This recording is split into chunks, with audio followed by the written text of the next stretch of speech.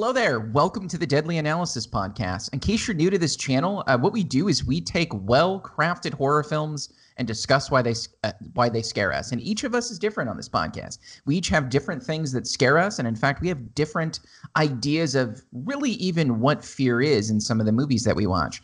And I think that that's a little important tonight because the movie we're going to be discussing this evening is not really a horror movie, at least not traditionally. But as we've discovered on this podcast, many non-traditional horror films can be horrifying. And that's really all that matters to us. Not necessarily the genre per se, but the experience of engaging with the film and what it does to us. As Jim is fond of saying, if Annie Hall scares you, we're going to treat it like horror. It's as simple as that. Annie Hall horror. That may actually be something we discuss, and I'm really hoping we do that, maybe next April Fools.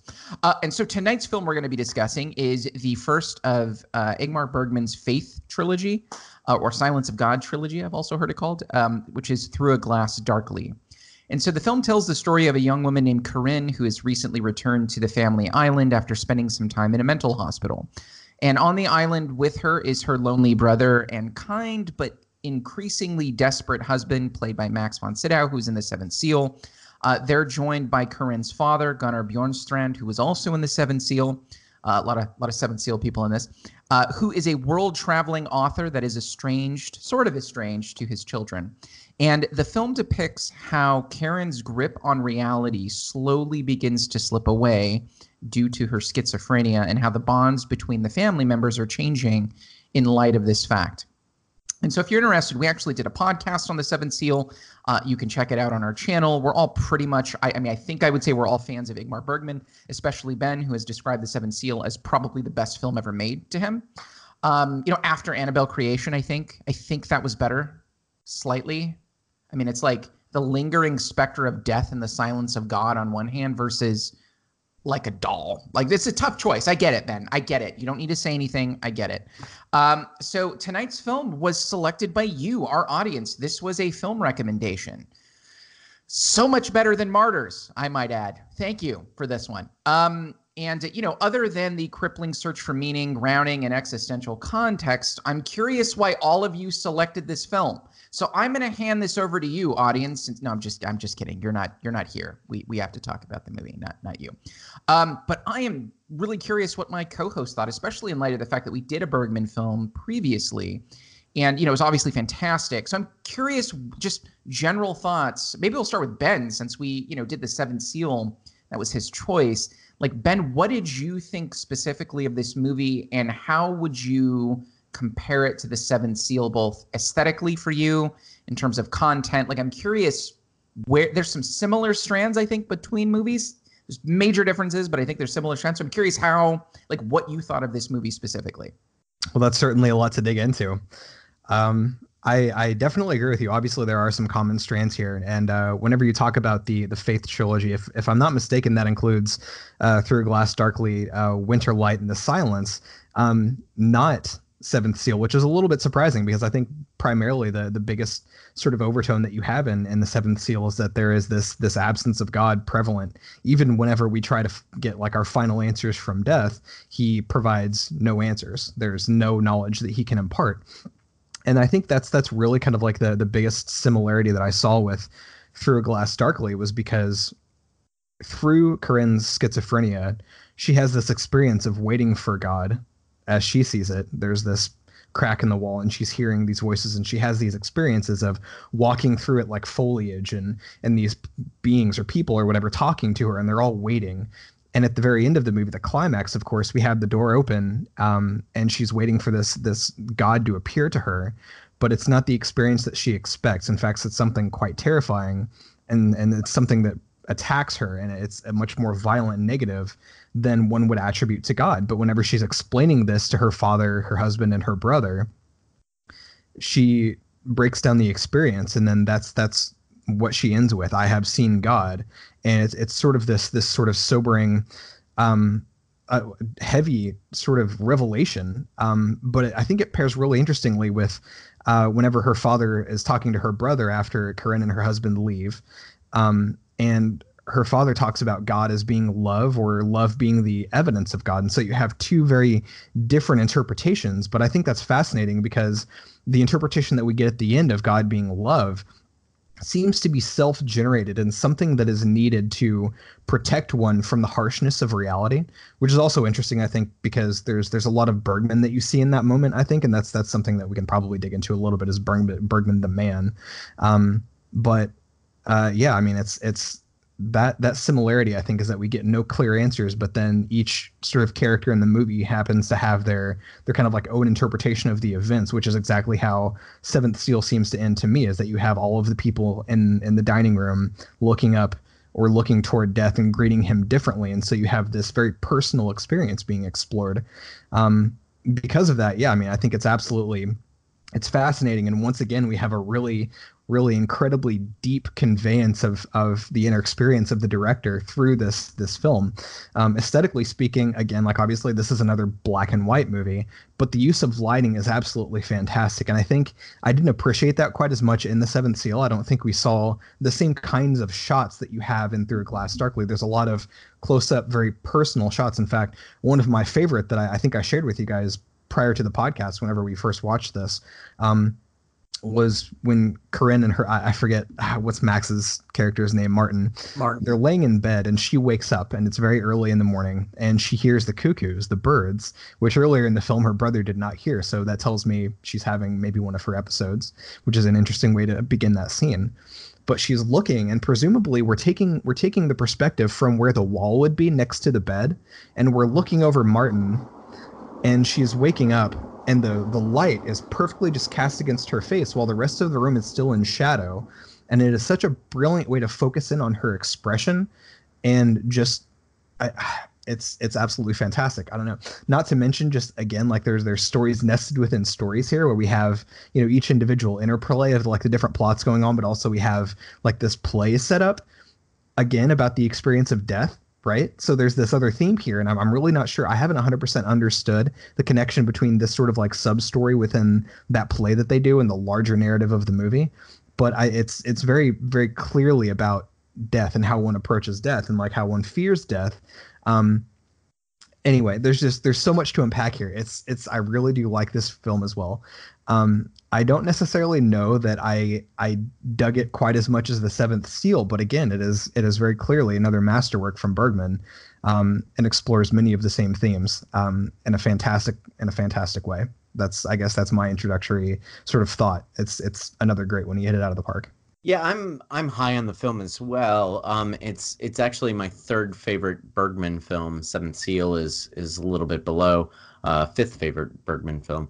But I think that, yeah, I mean, I want to unpack a lot of the same themes that you want to talk about, Ben, but just as sort of an umbrella interpretation of the movie, I think it's about this is a movie that's essentially a novel. It feels more like a novel than it does a film, even though it is visually arresting, as you pointed out with that one particular shot. And I think that each of these characters kind of deserves their own time to unpack what they're about and what they're interested in. There are two aspects that I'll just talk about right now that I find particularly fascinating, and that is people's relationship with art.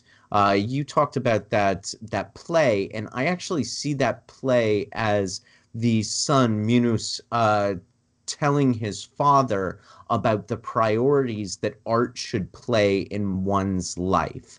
That is a play written directly for his father, and then later on, of course, he's trying to engage his father about the play, and he says, "Did you think this was good?" And the father gives this kind of surface, "Yeah, it was good." And then Minos says, "Well, actually, I thought it was horrible," because I think for Minos, that play did not do the thing that he wanted it to do, and that is get his father to communicate with him. And oddly enough, I think that the person who has one of the best kind of insights into Bergman is actually, oddly enough, Woody Allen. You brought up Annie Hall a little bit ago, and they're in Annie Hall. They go to see a Bergman film. They go to see Persona, and there's this great moment in Deconstructing Harry where Billy Crystal's character says to Woody Allen's character, "You put your art into your work. I put my art into my life." And I think that that's one of the major themes in this movie as well, about the placement of our priorities and the placement of our our relationship to art, especially the art that we create. And I think that's especially true with the with Minus and with David's characters. Also, I think we talked about, I think we are going to have to get into, and we will get into, the depictions of God and faith and spirituality in this film. And I'm of two minds about that. One of my criticisms of this movie is how some of that stuff resolves.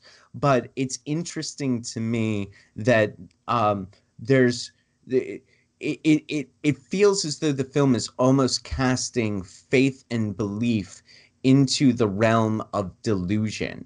And I find that to be a fascinating and difficult statement to reckon with. That the one character who believes in God throughout the majority of the film until that last scene, the one character who believes in God is the one character who is mentally ill, and it is hard for the other characters and her to decipher which is belief, what is belief, and what is a symptom of her schizophrenia. So yeah, I think that this is a rich and layered movie that it's ripe for the Deadly Analysis podcast. Like, this is the type of film that we like to dive into. So yeah, buckle up, folks. This one's gonna be a long podcast, but I'll throw it over to Shayra and get your general impressions first. I think I'm more of a 50s Bergman fan than I am a 60s Bergman fan. This is not to poo-poo on it, but I am more of a Seventh Seal than this, I think. I think it has a lot to do with the starkness of the whites and blacks that are in a Seventh Seal. Then with this, it's a little bit more washed out. That doesn't mean that it's not beautifully shot, though. This film is very beautifully shot. And one of the interesting things about it is, so Ben, you were talking about a scene where she's laying in bed and it's really dark behind her and it's like very focused on her face. I love face-focused shots. If you go to my Instagram, you will see almost all my shots from movies I watch will have someone looking straight onto the camera. That's something I love. I love it when a film does that. And I love it when you can look into that person's soul and try to read what they're thinking. And it's especially interesting when you can't read what they're thinking because there's a madness happening within them. And I think Kubrick does this really well, too. He has the straight on. It's called the Kubrick stare that they have that's really popular. Maybe this is a Bergman stare, I guess. It's more of just your mind is wandering and you're trying to figure something out, some kind of mystery. But the thing that's interesting about that shot is that the title of the film is Through a Glass Darkly. And this is from a biblical text, and it's hard to understand unless you understand what mirrors were during that time. So I watched a interview with the people who made this film, and they wanted to explain why that is such an important thing to take note of when watching this film. And if you look at the mirrors from back in those times, it was metal. They didn't have mirrors like we have today. They were these metal mirrors. And if you look in them, you can see a reflection, sure, but everything behind you looks kind of hazy and dark. It's skewing the reality of your world. So the only way that you can see yourself is it's a kind of a distorted reflection of yourself with this dark kind of almost frightening version of your reality. And so this film, for me, is about trying to see, trying to be seen, trying to look out And this mere idea is the perfect idea of that, because what is reality? Even if we take videos or pictures, we have technology today that's amazing. Our mirrors are better. But what is reality? It's only what our perspective is. And that's frightening as fuck if you think about it. It's a truly frightening thing to think that maybe you're not actually perceiving things correctly and you can't understand what actually is happening around you. You have to basically go off of what other people say. If you're seeing things and hearing things and everyone around you saying that's not there, that's crazy. That feels crazy, and you get scared and you react, obviously, as we see from this character in this story. She reacts in horror. So it's an idea of reflecting on ourselves. And the reason why that is so important, I think, is because I think this was a film where Bergman was reflecting on himself and his childhood and his issues with his religious father, and trying to figure out what it is that he can do. It's almost emo. Like, you think of those emo times back in like the early 2000s. You have those emo bands that are screaming out to their fathers like, "Dad, do you notice me now?" That's like literally what Bergman's doing in this, except in a much more artistic way. He's standing on the rooftop screaming at his dad like, "Notice me. I'm important.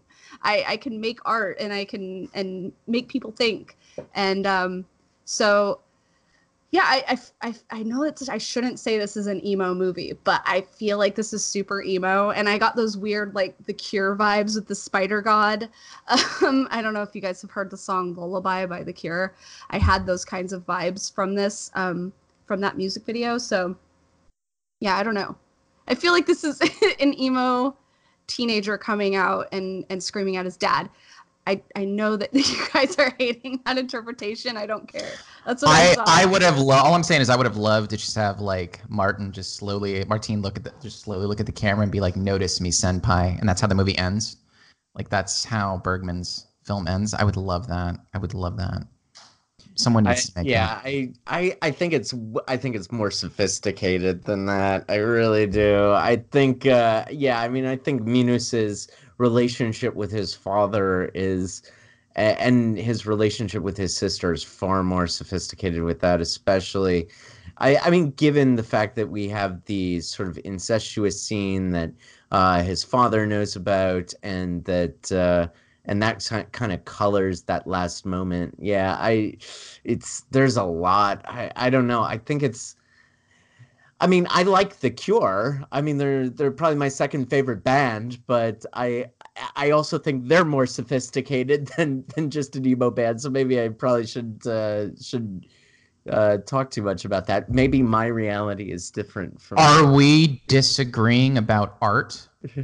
This reminds me of a quote from the film. "I wonder if we're all in a cage. I'm in mine and you're in yours." I'm just trying to pretend like that was interesting and intelligent. I think that he said that after looking at porn, though. So, I mean, yeah, like, you have your style, I have mine. You have your cage, your Pornhub channel, and clearly that's what he meant. I just want to see how far we can take this and see how mad Jim can get that we're gonna just ruin this film and bring it down to the level of weebs and anime and senpais, and we're gonna do it. So I actually think part of the disagreement comes down to an aesthetic thing, because let's build with how light is used in this movie versus Seven Seals. So Shayra says, it's more contrast in Seven Seals, and she's right, darks and whites, right? But so in A Glass Darkly, Bergman uses an abundance of real light. That's why it feels different. There's a ton of natural light in this movie. And I think, to me, that's a little poetic. There's a sense of realism in this movie. And I think that can be, abstracted to the idea that this is a movie about searching for context, largely. For me, I saw this as a movie where there are people looking for everything to make sense, for a grounding to interpretation and meaning and value, right? This is the whole idea about a crack in the wall, losing one's grip on reality, a central narrative that everyone can adhere to, making sense of the world collectively in a way that everyone can subscribe to. And this movie is a demythologizing of a particular religious concept, a particular religious way of giving that to people, right?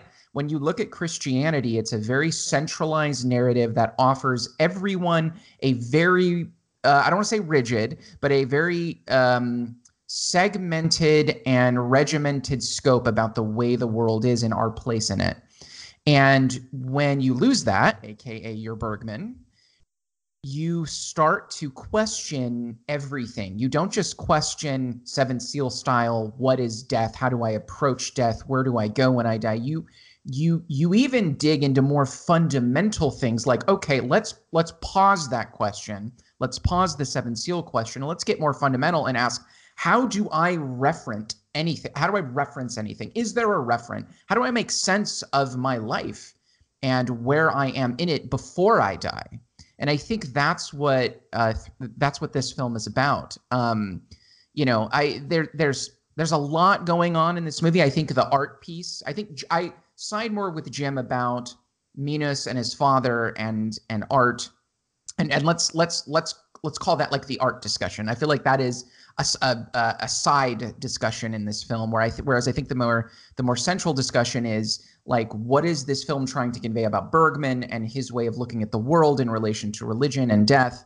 But I think the most important line in this whole movie comes from Corinne when she says, and I love this. I mean, this just caught me so off guard. This movie has all these little one-liners that you just don't expect, and they're some of the most profound statements, and they're out of nowhere. And so I love that about this movie. But the one that hit me the hardest is Corinne says, if you look long enough with your head tilted to the side, it gives you the creeps, right? That is seeing the world through a schism, through a glass darkly, right? Which is, Shayra mentioned about the mirrors in a glass darkly, but this is a distinctly biblical phrase and line from 1 Corinthians 13, where Paul basically argues that our ability to see the true essence of the world, the way the world really is, that sort of Plato not Plato, excuse me, this Aristotelian notion that the thing in and of itself, right, like that the way the world really is.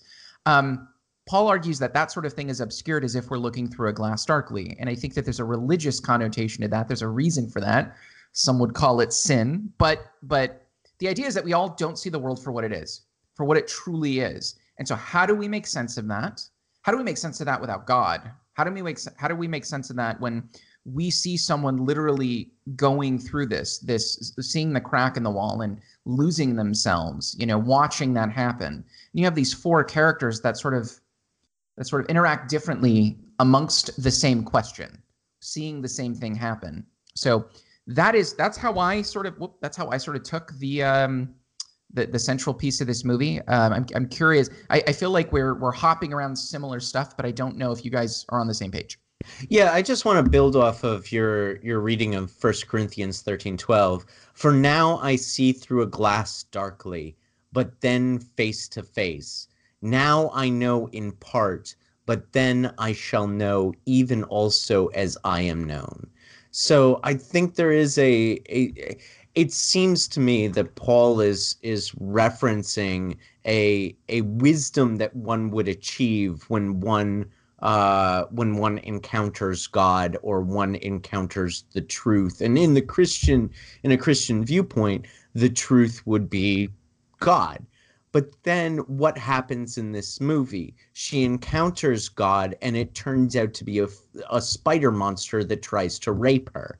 That is so it's sort of a Bergman twist on a biblical theme, and a Bergman twist on a conception of death that is ultimately rewarding and ultimately truth defining. And I think that you're right when you're talking about how this film is suggesting that those truths, that there are no easy answers. And what are one of the easy answers that people go to when they talk about life's meaning? They go to art, or they go to love and relationships. And each of those, so we've got Martin, who seeks the truth and meaning in a relationship, in a love relationship. We have David who seeks truth and meaning with his relationship with art, and we have Minos who is sort of vacillating between the two, and his relationship with his sister, as is revealed in that final conversation. Do you think that because Karen feels that we love her, that we surround her with love, that is sort of evidence of God? At the end of the film, that's what he says. And then at the beginning of the film, we get him trying to communicate with his father through art. I think that those are, I agree with you that we can kind of cordon off the art conversation in one corner and corner off the God conversation in another corner, but there is some interrelation. Like those Venn diagrams do meet. They do go over each other, and I think that that's part of what it makes a lot of sense to me that this is about the search for meaning in a world in which God is the result of a mental illness. Well, I think there's a little bit of a different way to look at that too, and in that example where you mention kind of like a Venn diagram where different people are sort of meeting in an overlap there. I think that's the perfect way to look at this, and it really does, I think, go back to what obviously I'm not going to be super great at the names here. Martin, David, Minos, and Karen. Maybe it's David then, because I'm trying to think of the David father's is the name. Father. Okay. David, yes. Well, okay, so when he goes back and he starts explaining God as love, and I think that's super important, because whenever you blow out and you don't just look at the one verse, 1 Corinthians 13:12, you look at the full 1 Corinthians 13, it's that thing that everyone's heard before about love. Love is patient, love is kind. It's that whole thing. And if you really kind of like take that into, and of course, like I'm going to try and do an exegesis here. It's perfectly beautifully ironic. We're looking at this passage about love, and it's really about, I think, how love sort of clarifies us from imperfection to perfection and allows us to see eye to eye. It's really kind of like a bridge between people who are trapped in individual cages and sort of caught up in their own individual games, but love can create a bridge so that they can understand each other and fully kind of comprehend greater meaning. And in that ending scene, I think we see David and Minos understanding each other more fully, like they haven't through the entire film. Like Minos has been trying to get his father to speak to him, really genuinely reach out and speak to him, and build that connection there. And that doesn't happen, I think, until they're kind of like united by this shared trouble and their shared love of Karin, because she's going through this problem and she has to be taken away back into the city to a hospital. And they're sort of talking about that experience that she just conveyed. And through, I think, their common love of her, they are able to make a connection and understand each other because they have that shared love. And yeah, just based on that, I think like that's probably really sort of like the key here, because Minos, David, and Martin all care about her in different ways, and everyone kind of like has their own sort of like subplot and different story, but she is sort of like the focal point there. And while I think she sort of seemingly, I think, believes that she has the clearest understanding of God, and like she sees this vision and has this distortion, I don't think the film is inherently saying that God is the result of that delusion, even though she is kind of the crux and the central point between these three other characters. It offers that other side too, that shows no, God can be this other thing, and directly references this passage in the Christian Bible, and shows how that shared experience of love can really kind of like be a truer meaning, or at least maybe a preferred interpretation that I don't necessarily think really speaks of delusion at all. In fact, I think their shared love is probably the realest, most clear, like least obscured experience that we see throughout the entire film. I don't know. I don't think I have the words to describe it, but do you kind of understand what I'm sort of getting at here? Like there's two sides of that. There's the delusion interpretation, but then there's this other thing that seems much more charitable. Yeah, God is love, Jim. Jeez, duh. Yeah, and that's this is me saying that. Just, this is me. Yes. Movie. You're getting at my exact criticism with the film, is that the final answer is God is love, and I'm like, fucking Bergman, you are smarter than that. Like that's the point. But I think that might be the point. I think, like, I agree with you, Jim, but the more I thought about that, the more I wondered if that was the point, the sort of ad hoc shoehorned easy answer. I don't know, maybe it's not an easy answer. I take that back. It's not an easy answer, but it's a convenient, at the very end, smuggled in ad hoc. And so maybe that reflects Bergman's understanding of the world at the time, right? Because this is the beginning of the Faith trilogy. My understanding is by the end of that Faith trilogy, love ain't the thing that's going to do it. Like it's silence at that point. That's true. Right? Yeah. So I wonder if this is just reflecting, his thought process or his thinking at the time, the beginning of the metamorphosis, if you will, to throw a Nietzschean phrase in there because I have to do that in every podcast. So yeah, I wonder if that's on purpose, because I felt the same way you did. I was like, this is really shoehorned, ad hoc. I was like, come on, that's how it's going to end. Like, it was almost like the ending of Sunshine. What a great movie. And then there's this monster at the end that just doesn't make sense. It's like this last thing you threw in. It's like, no, though. That seems so different than everything else, man. So I don't know. I'm hoping it was kind of purposeful. I mean, it does make perfect sense too, just based on some of the documentaries that I've seen about Bergman personally. I don't know if you guys have watched much of those, just kind of learning about his life, but in some ways people sort of described him as being perpetually kind of like a child and sort of living within his art, and that was kind of like his world that he lived in. But then of course, like, he also had a lot of trouble with different marriages, and he was a little bit of a not great, I from what I understand, maybe a little bit of a womanizer, and didn't really have a great relationship with all of his kids across all of these different women. And there was even a point earlier in his childhood, I think, where he was sort of had a drawn like market appeal to certain political figures at the time that maybe necessarily didn't turn out to be as great as some people thought they were going to be at that time. And so there's this point in the movie when they're talking about how, you're in this game and you're doing this thing, and every now and again you get pulled out of that into reality. You just get sort of pulled out of your game into the brutal, cold, harsh reality that you are trying to protect yourself from and largely ignore, I think, probably for him through his art.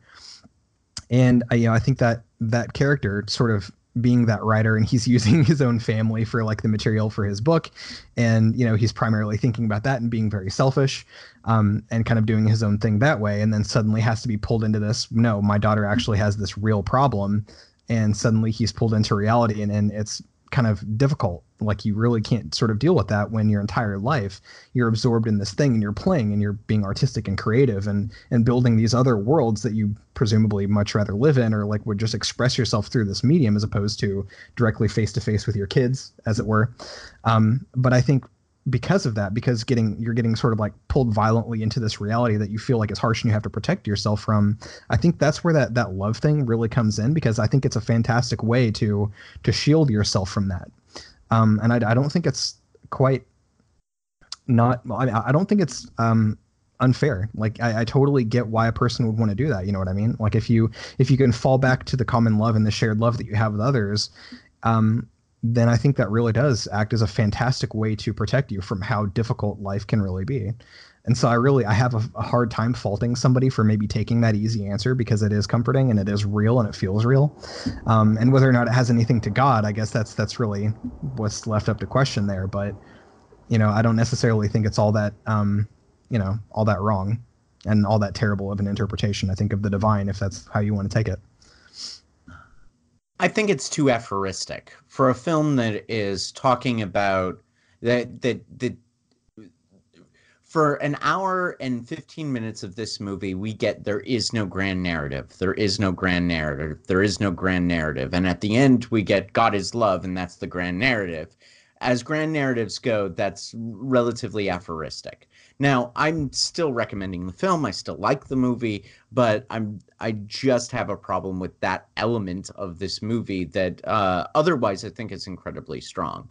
I see what you're saying, Ben, and I'm not necessarily going to fault the God is love folks.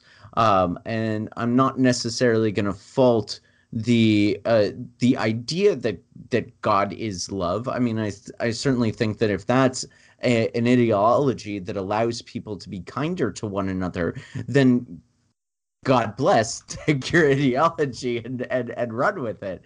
But I think that it's to end the film on that moment is, to me, a little too aphoristic as when we're talking about this film as a whole. Yeah, I actually think we're talking about two different things. I think we're saying, I think you guys are actually saying something similar. So I think Ben is talking about the quality of the answer, and I think Jim is talking about how the answer cinematically was given, sort of at the tail end, ad hoc. You know what I mean? So I think those are two different things, right? Like the quality of the answer that's given about, like the actual content of God being love and love being the central thing, is, I think, a different sort of thing than how it was used in the film. Maybe I think I think that's fair. I think we are, and as I said, if God is love sort of works for you, Ben, or for you, Minus, and for you, David, then that's God Ben. bless. Ben, no problem. If there's anything I know about Ben, it's that he absolutely believes that God is love. 100%. Tell him, Ben. Tell him. What I would prefer to tell you instead of my own personal theology would be that I don't think that's actually how we end the movie, though. The real ending, it's not ending on what David has to say about God. It's actually ending on Minos saying, "My father spoke to me." Right? That's the ending, and that's the crux of the film, and that's what I think the grand narrative really kind of is, if there is one. It's not the God thing that's in there, and it seems like a huge point, obviously being the thing that is most closely related to the title of the film, because I mean, I think they're talking about the same passage in the Bible. But I think it's a little bit deeper than that. I think that's the shine on the outside of the jewel. Like you have this there, but what's really going on is that they've found a connection. They found a bridge. Throughout the entire film, you've got different characters with different problems doing different things, and they seem sort of disconnected. Even though they're kind of like together, they're also sort of apart. Like they come together, they split apart, they come together, they split apart, and they don't really fully understand each other. But you do see a glimmer of understanding at the ending, and it's because of what's going on with Karen, and because of David's interpretation of what's going on, speaking with his son, and he happens to mention God, but what he's really talking about is love. And then again, through their shared love of a sister and daughter, they find common ground. I think that's what it is. It's like God is a way to do that, or one way to think about that. And I think it just shows that that's why I think a lot of people sort of hold on to this ideal and really just don't want to let it go, because it's the best way people have to understand each other and to make things make sense and bearable. It's not necessarily about God per se, but God is the thing that people use to solve the problem that I think we see throughout 90% of the film, if that makes sense. That's fair. Yeah. That makes sense. So I was trying to like unmute a couple of times because I really wanted to say that point, and I was like, yes, when you finally said that. I don't think this was about God being love at all. And here's the thing. When I was saying that I felt like this was a very emo, Daddy, Why Don't You Love Me movie, I am not putting it down. That is me putting it up. I love emo music, and this is what I live for. So I'm not trying to shove it down into some like thing. And I love The Cure too. So if it sounded like I was trying to demean the movie for that, I really hope it doesn't come across that way. Having daddy issues is a totally legitimate thing that a lot of us experience. And especially with this particular one, I feel very much like I understand that, because Bergman grew up with a dad who was on the stage in a church and was preaching like mine. And there's this whole joke about what happens to girls who have dads that are pastors. There's this whole thing of like they act out and they'll act crazy and they'll do drugs and they act very sexual, and all these other things happen to them. And there's this whole thing about pastors' daughters that is kind of a running gag. But really what is going on when you have a dad who's in a high rank position, you are expected to be a reflection of his amazingness. So you are constantly put under a lot of pressure. You have to behave a certain way. You have to know certain things. You have to dress a certain way. You have to date certain people. And all of those pressures create extreme trauma. And we know that when children endure trauma, they have a hard time actually maturing and growing up like other people do. It takes a lot longer. There's a lot more hardships that you have to actually try to get through. And honestly, I think Bergman this was his way of saying, why didn't you just be there for me, Dad? Like, Why weren't you just explaining to me things, Dad? And that's why the end is what the end is. And there's actually notes in Bergman's own version of the script for this film. He is that boy. He sees that boy as himself. And so that end scene is a fantasy that Bergman just wanted his dad to do for him. And if you think about that, that is the saddest and most powerful message anyone could ever make in film is, Dad, why didn't you just tell me how to love? Why didn't you tell me the importance of love? Why didn't you just talk to me at least once instead of use me as this pawn in your church to, you know, be this extension of yourself, as opposed to being a person who, as Ben says, build a bridge between our cages so that we can be connected in some way. And it's his way of saying, Dad, why didn't you love me? It's so sad. It is so fucking sad. And it's so relatable, right? Because many of us have been there with our parents where we don't feel that connected to them. And so, I don't know. It's just one of those really powerful moments in film for me. And I did not, all the stuff that the dad was saying, I felt like it was almost, it didn't matter. His dad could have been talking about how much he liked coconut cream pie. It was like, oh my God, my dad's talking to me about something that means something to him, right? And something that he's trying to bestow wisdom on me finally in a way he never has, because he doesn't seem to care. And we know Dad doesn't care, because in the beginning, he's giving out all these presents to everybody, and they're just presents that are clearly Dad doesn't give a shit about any of these people. He does not know what they love. He doesn't know what they care about.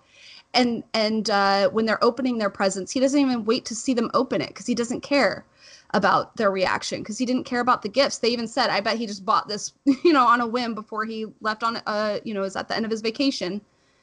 But he did go in his room and cry. He does feel something for his children. He doesn't know how to express it. He isn't understanding of how to connect with them. He wants to connect with them and doesn't know how to. And that is really the pain. Parent trying to connect with children, children wanting to be connected, but it's still completely disconnected. That is the theme of this film, I think. And that is the problem that really starts to build when she looks at her dad's diary and realizes he's just using her schizophrenia for a story he's writing. That's really hard to deal with. Like, wow, you are using my problems and my issues to make a book and become famous off of it. That's so messed up. So, I mean, I know it sounds like I'm kind of pushing it down when I talk about emo daddy issues, but I really feel like that's what this film's main theme is, personally. And it does speak to me, because that is a hardship that many of us deal with on a daily basis. Yeah, I mean, this is to some extent a familial horror film. It's largely a familial horror film. It's got a lot of existential stuff. It's got God stuff in it, but yeah, we certainly can't downplay the significance of David. I mean, I think David is largely a conduit for Bergman in the sense that, David uses the people that are closest to him he uses them to study them, right, for his art. And I think Bergman largely does this too. When you look at the actors in this movie, a lot of them are in the Seventh Seal. Bergman also had a fling with the actress that played Corinne. He uses a lot of the same people in his movies, and I think maybe there's a reflective part of Bergman that says, I'm expressing my sorrows and pain and way of trying to look at the world a certain way through art, and I am bringing these people in to be actors in that grand narrative. My way of making sense in the world is to make these films express who I am and my struggles, and to use people to show you that. And that is sort of what David is doing. David is taking, really for him, the thing that should be the closest to him, his own daughter, and using her to express his art. So I feel like David is very close to maybe what Bergman is. I think that David resembles Bergman heavily to me when I think of this movie. And I think that goes back to Jim's point about art, where it resides in this movie, that it, I take back the idea that it should be side quested, that it is probably more central to this movie than I originally thought, with David in mind. So yeah. Yeah. And I don't know. I would gently caution against the idea of reading too much of Bergman's character into this because we don't. He's not here like Marshall McLuhan at any all. No, he told me actually. He told Bergman. you. Yeah, no, he told me in a dream, Jim. The intentional fallacy says that even if he tells you, it's still shit. I can't get anything past Jim. That's it. I can't. Even that didn't work. God damn it. All right. Good. Touche. Roland Barth told me that. So I would caution against that, but gently. I mean, if we want to read into Bergman's life, that's cool too.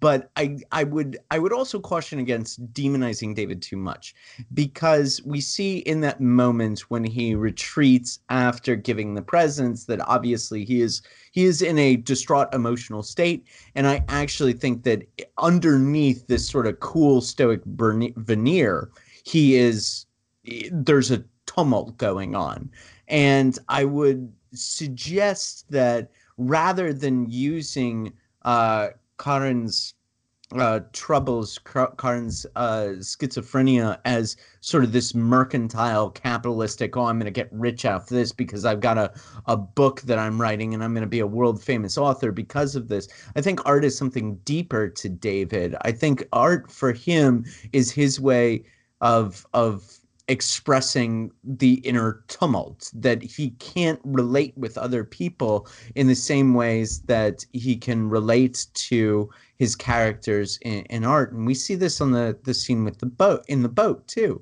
Like, he talks very specifically about don't you wish that Karin would have died? And of course Martin's reaction to that is you are grotesque for even thinking that.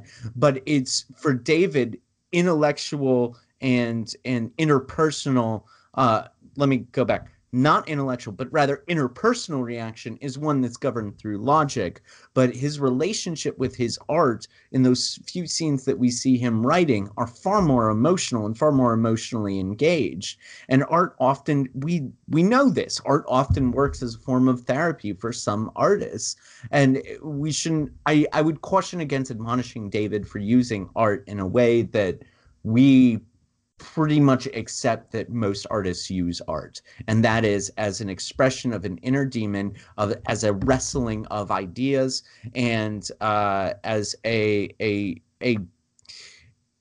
almost as a therapeutic thing, even though there's probably better therapies than actual blank pages. You know what that reminds me of? It reminds me. Sorry, I'll let you go, like, real quick, Shay. Like, what it reminds me of is the scene from Hereditary where Annie is doing the little the little things of the post where the miniatures, the little miniatures where her. And I always thought that was so strange, like but it was obviously such a coping thing. So I did not mean to put Hereditary, like, to talk about these two films. But that's originally what struck me when you said that. I was like, yeah, there's horror films that dig into this. That the idea of reflecting and being used as a way of working things out, some of the horrors of existence, at least through these two movies, by utilizing art in that way, even if people don't understand it or judge it as bad. It goes back to the deconstructing Harry line. You put your art into your art, and I put it into my life. Go ahead, Shayra. Yeah, so the thing that's very interesting, you mentioned the boat conversation, but the ending part of that conversation is where Martin is admonishing David and telling him, hey, your art is not reality. And you write it so well that you are starting to get lost in this fake world that you've created. And he's like, you do this by weaving it with half truths. You are having slight fantasy mixed in with reality, and therefore you are even buying into your own lies, and you aren't living in what is actually occurring right now. And I feel like that was so perfect that you mentioned this, Noah. When you mentioned Hereditary, that's very similar to what the mother was doing, right? She's mixing a little bit of what's real with her fantasy worlds, and it's causing her to not have a grasp on the actual reality.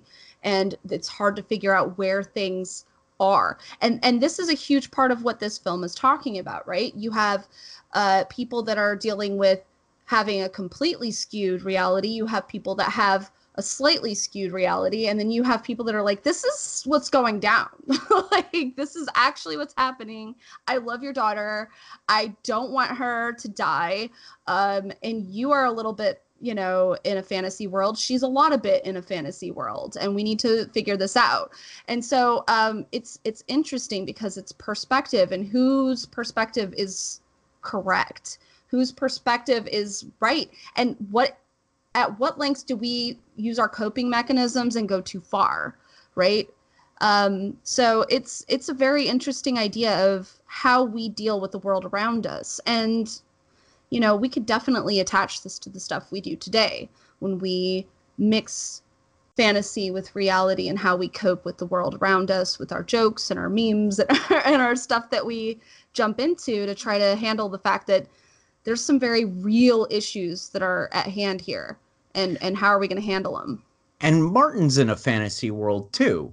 I mean, Martin's the one saying, David, you're in a fantasy world, without realizing that his wife won't have sex with him, eschews all intimacy with him. And then there's that one moment in the bedroom scene where he says something like, love is putting someone's interest before yours, or something along those lines. I'm botching the quote, but she says something rather cruel to him, and it's at that moment that he realized that in some ways he loves more than he is loved in this relationship, and he takes the idea that he loves her as such a fundamental fact of his life that he refuses to see what the relationship that he is actually in does to him.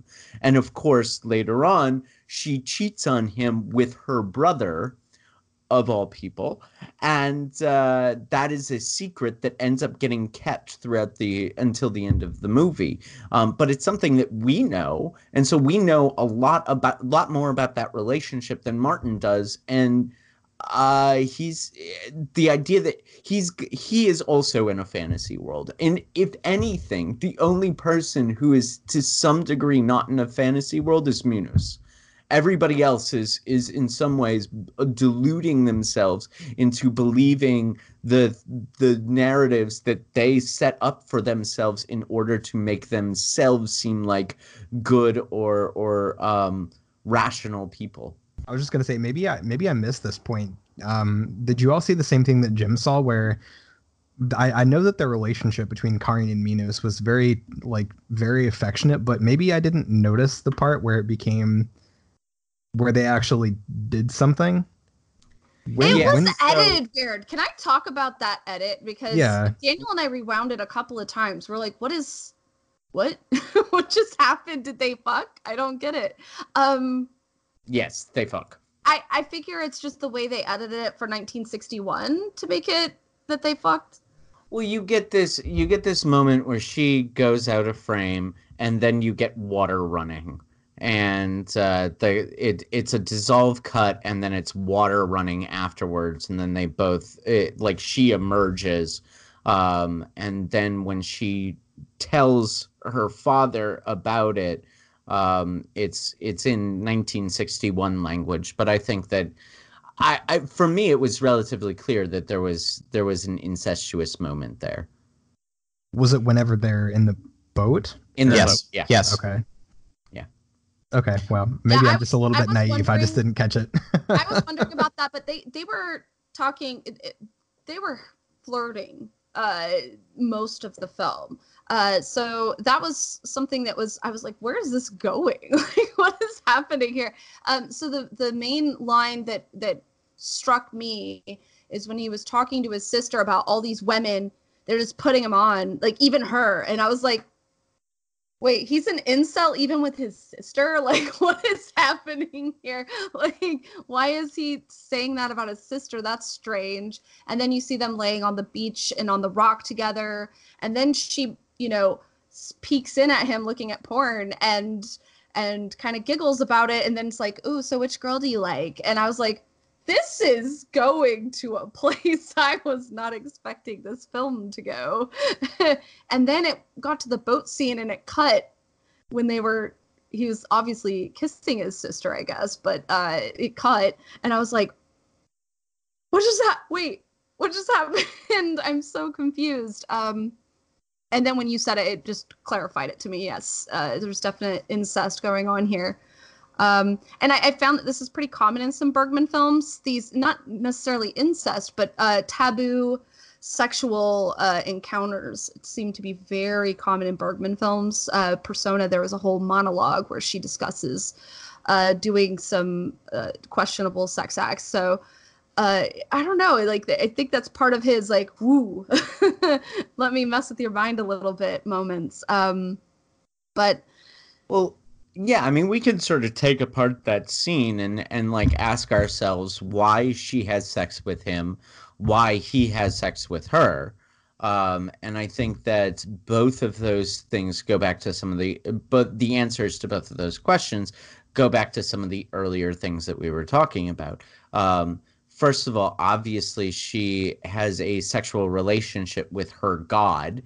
There is a sexuality to that relationship. We see that in the early scene where she's walking in and she's staring at the wallpaper, and then she falls to her knees and puts her hands between her legs. It's not outwardly masturbatory, but it's certainly there's sensuality or sexuality included in that moment. And of course, when the god comes out of the wallpaper, the god tries to rape her.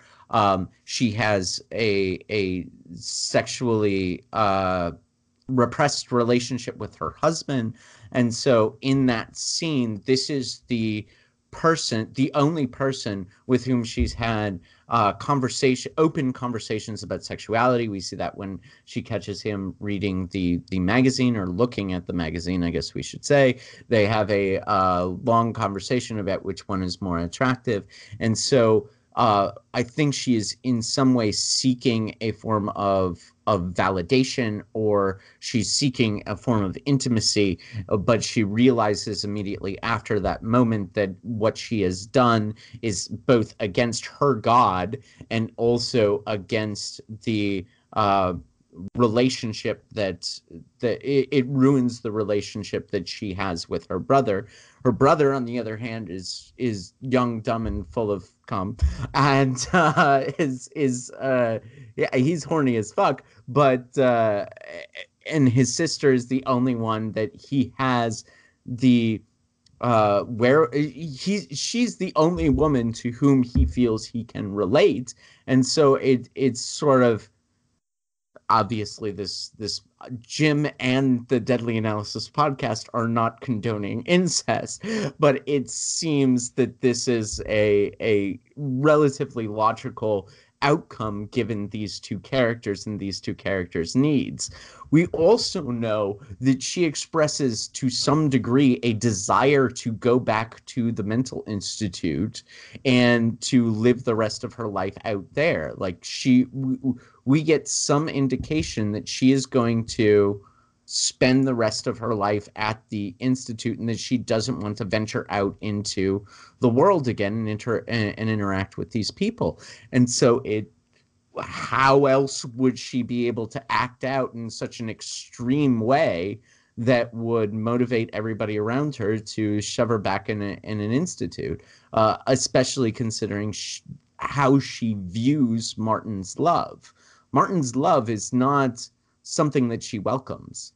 It's not something that she is comforted by. It's not something. It's almost a burden that he loves her as much as he does, and that's when someone's love is a burden to one. It's you almost want to do the cruelest thing possible in order to release yourself from that burden. It's a sick psychological thing, but it happens.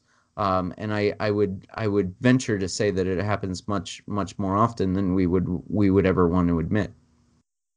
Spoken like a person who's banged his sister. Good job. Good job. Definitely do not have a sister, much less that's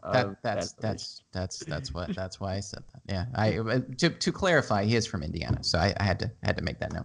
But I live in Indiana. I'm not from here. yeah. So you hit on something that I thought was actually the scariest part of this whole movie, which was Corinne's ability really to know that she's losing it and it's going to go, and to see it go. One of the other lines that she says in this movie that was just destroyed me was, "It's so hard to see your own confusion and to understand it," and that seems to be abstracted in a very large way to just being a human. Like being a person means that you're the sort of thing that can see. You can ask why. You can understand why you're confused about the world. You get it. You know, you're not you're not a lion. You know, you're not a raccoon. You understand the world to a certain degree. You understand your place in it, right? And you understand your own confusion. And I think that's why it's a scary movie. It speaks to, again, and I go back to this as being what makes a movie scary, is that it hits on something fundamental about being a person, something that is something we don't like to think about. And to know your own confusion, to see it, to jump into that pool, to lose it and to jump out, and to see that you've jumped into that pool is terrifying. She realizes that she's losing her grip on reality, and man, I mean, what could be more scary than that? I mean, it's like watching yourself die while you're alive. You know, it's a terrifying thing. When I was cleaning out my grandfather's house last year, so my grandfather's like 90 and he's in an old folks home now, but I was tasked with cleaning out his house, right? He literally built this house 60 years ago. So I had to clean it out. And when I was cleaning it out, I found a letter that my grandmother, my maternal grandmother, wrote her daughters, my mom and my aunt. And my grandmother had schizophrenia. My mom had schizophrenia. It ran in our family. And my grandmother had that same problem. She consequently, it was probably when this was filmed in the late 50s, early 60s, and had shock treatments, just like Corinne. And my grandmother was a writer, and when she was lucid and she wasn't in one of her episodes, she wrote a letter to, and I found it, I kept it, and it was this like really heartfelt apology for what she would do when she was in her episodes, how she would lose it, that she still sort of knew what she was doing for part of it, but could see her grip on reality slip further and further. And so I think she knew at a certain point she wasn't truly going to be her anymore. And so she wrote this letter and said, I'm sorry for everything I do, and I love you, and I'm here now, and while I'm here now, I want to express these things. And that's what I thought of when I watched this. I thought, when I read that, I just lost my shit. I was cleaning the house, and it was very difficult for me to read that. But that shows you, there's a depth to this movie, and it hits on something so very deep about people and their love for their family and losing their grip on reality, and the family having to watch that and to try and make sense of it and understand it. That's horrifying. It's familial in nature. It's fundamental about the sorts of people that we are, and trying to just make sense of the world and to love each other and to find meaning in our relationships with our family, with our friends, but in this case, our family. And that's all over this movie. I mean, how long ago was this movie made? I mean, and it's still something that you see in movies today. I don't think anywhere near as well as this movie, but this has the criteria for me to be one of those movies that is unsettling and lasts. I was telling my wife that this one hit me harder than Seven Seal. I actually like this movie better than the Seven Seal because of that. I think it spoke to me a little more. I think Seven Seal was maybe a more beautiful film in some ways, maybe aesthetically. But yeah, anyway, I digress. But I think that's the fear in this movie. The fear is losing a grip on reality, watching yourself lose that grip, and trying to make sense of it, and watching the people you love the most try to make sense of it. That's horrifying, man. That's horrifying. And what's interesting is we've been talking about our fears for over 2 years now. And this is probably the first one that really hit on both you and I's horror, right? Like, because you have the familial, I have the losing of your own things. So this is like that perfect marriage of both of our fears put into a film. And I found that part of it fascinating. The opening sequence of this film is where all four of these characters are coming out of the ocean. They seem so happy and together and everything's fine, but there's obviously separate people coming out of this water, and then you're going to watch everything fall apart. And it happens in a day. And that's just so crazy. It messes with your head because you're like, this is how quickly you can go from these really happy moments with people. Maybe there's these things on the surface that are kind of problematic with your relationships, but you're going to have one day and everything is going to come out of being the problems that you have. And it's the fact that it could happen in one day. Yes, we've always had these different problems going on, but in one day, boom, everything goes to shit. That's so horrifying, right? Yeah, and we've covered lots of movies where things like that happen. I mean, we did The Invitation, and we saw that the loss of a child can, immediately ruin, change, destroy your whole life. I mean, I agree with that. That adds how quick it can happen. Adds a layer of fear, and I think of Corinne. Think of in that 24-hour period, just the highs and lows that she goes through, and sort of the tumultuous events within that 24-hour period that happen. It's so exhausting at times in this movie. And I think it's interesting also that there's a lot of this movie where Corinne is really up high and then really down low. Like she actually goes upstairs to see God and the crack in the wall, and then she's in the hull of the ship down low. I mean, she's going through highs and lows in much the same way I think a person does, and a person in her state, but then also just being a human being and going through life. And I think, yeah, it's an interesting thing that happens in this movie that I think is reflective of our capacities to experience these sorts of things, to experience, period, just have experiences. Reality can be just as terrifying as a killer doll. Back to Annabelle Creation. I don't know why. Yeah, I don't know why I'm going back to that for some reason. Strange.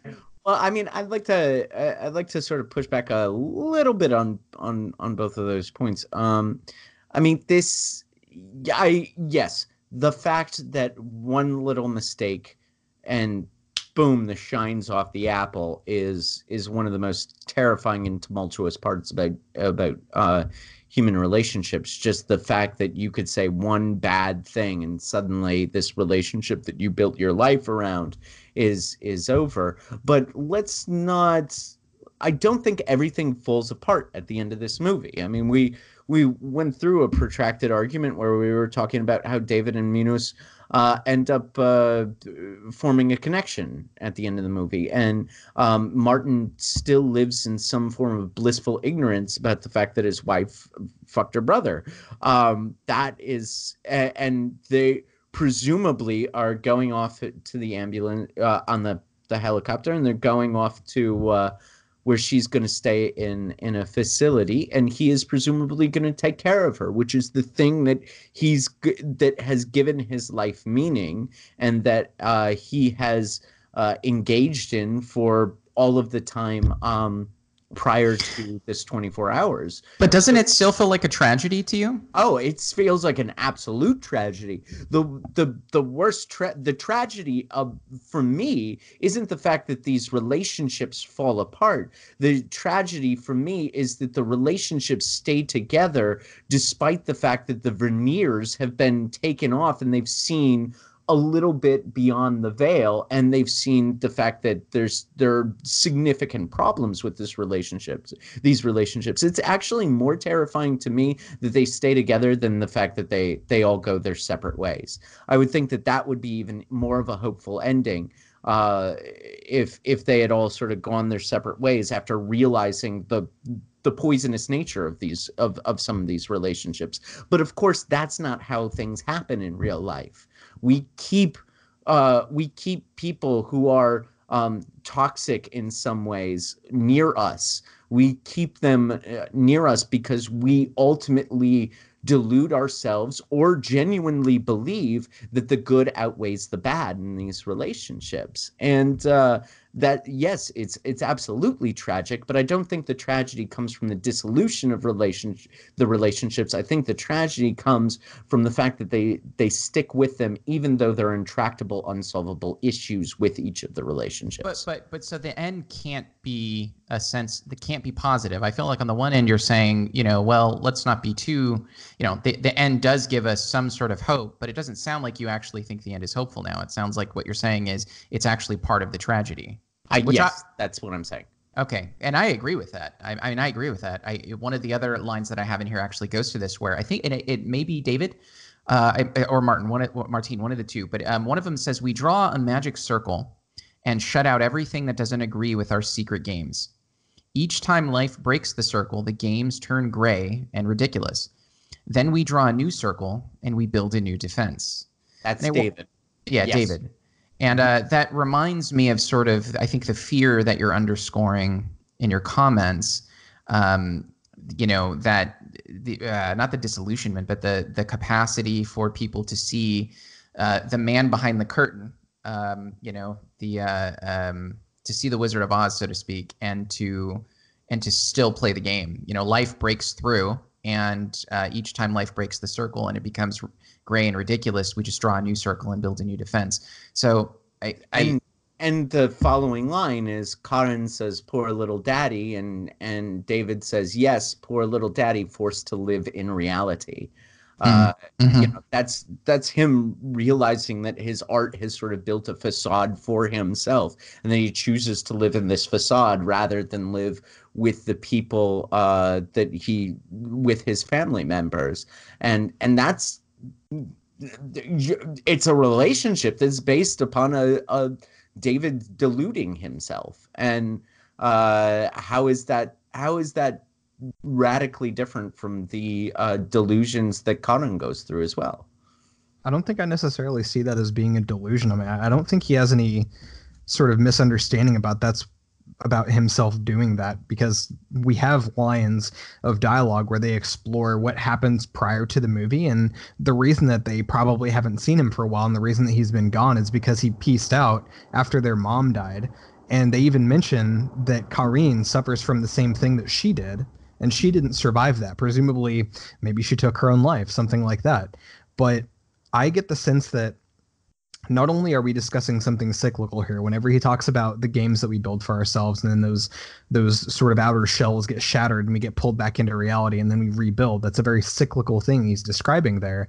But it seems like he's familiar with his inability to connect with these people that should be close to him because of this past experience of him exiting right about the time that she died to go off and write his novel or whatever it is that he is just now finishing whenever they're coming together in this house.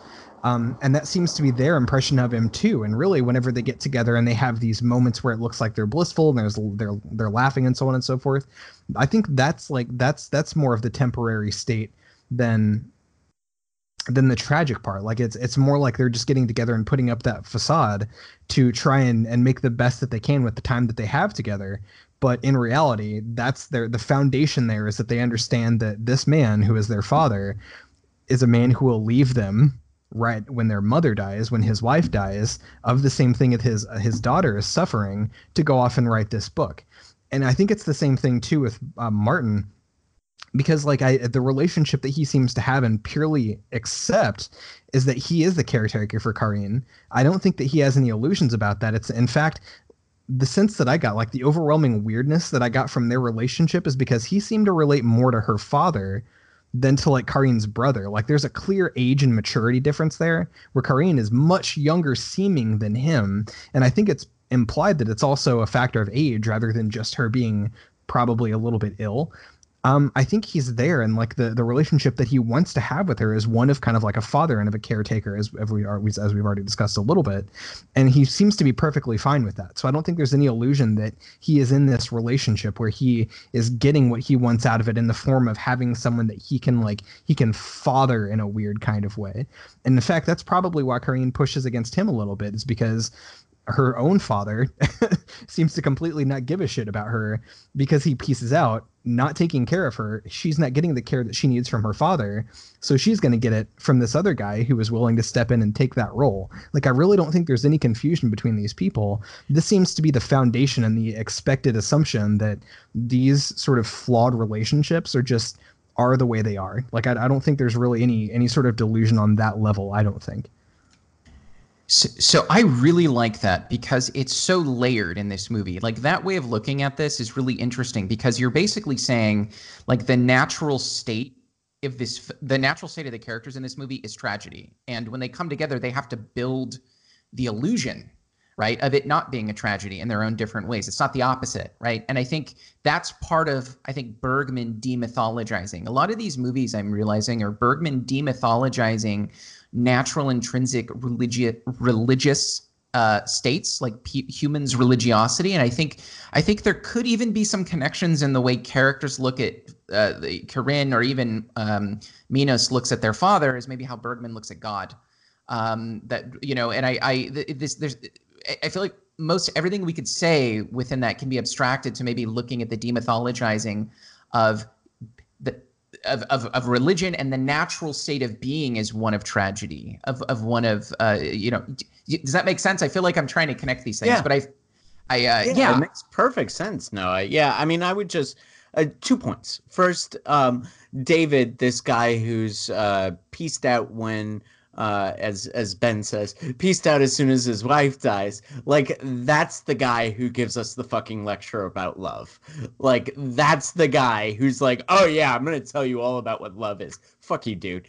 But also, like, let's not paint Martin. Yes, Martin definitely accepts and understands that his role is one of caretaker, but he also wants things out of that relationship. He has numerous unsatisfied needs, particularly and obviously sexual. He tries to have sex with his wife 2 separate times during this film, and in both cases he is rebuffed. And there's even a scene when he's about to go on the boat with David, and he's doing something else, and Karen kisses him on the cheek, and he goes to try to kiss her back, but she's already gone. Like, she avoids that second kiss. So I think that I would push back against the idea that these people are happy in the or pleased with or accepting of the relationship dynamics that they have, because I think each of them is wanting something more from the relationships that they have with each other, and they're rebuffed in numerous and different ways. Do you disagree with that, Ben? No, I think that there are unrequited sort of desires. Like, there's stuff going on that's missing. I don't think it's an indication that they don't accept that, though.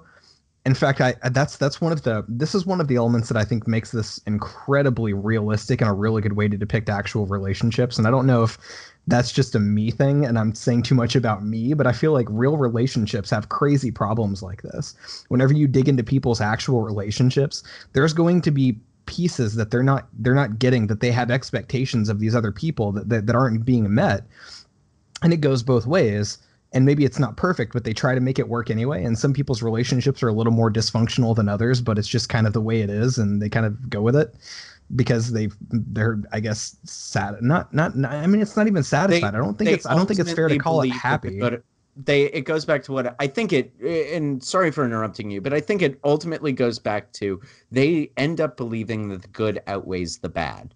That the things that they are getting from this relationship, or the things they are doing for someone else in this relationship, outweighs the unsatisfied needs. And sure, I don't think that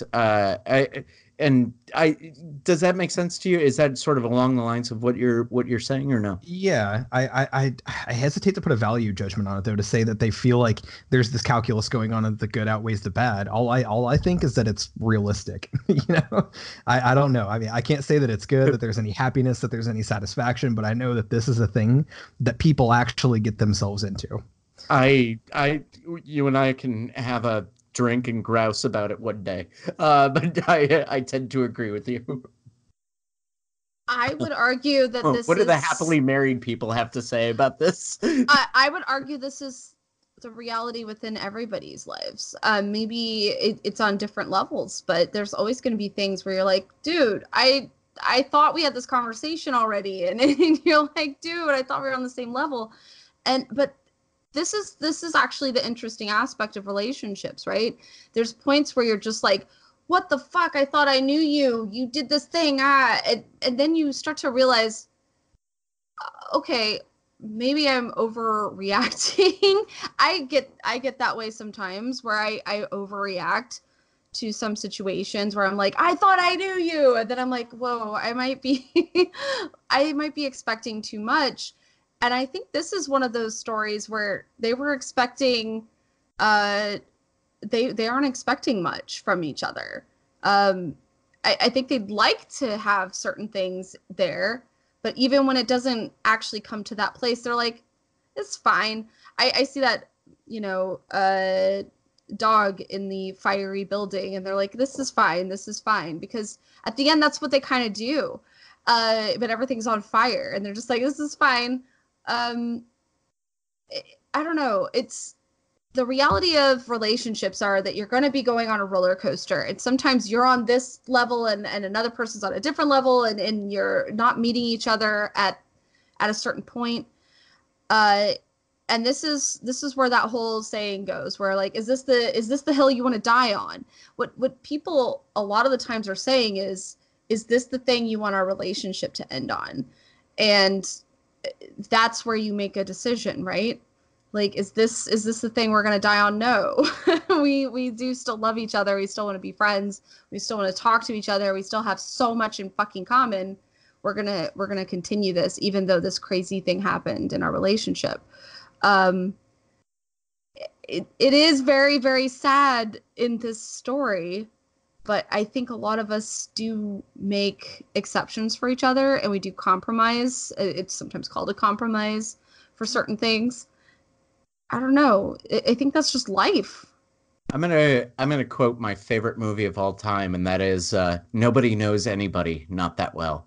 And that's kind of, yeah, I mean, the only thing that I would say to that is I think you're right, Shayra. I think by and large, I agree with what you're saying. But I think that the people in this movie do want a lot from each other. But the existential aspect of this film is that they know that they're not going to get it, but they try anyway.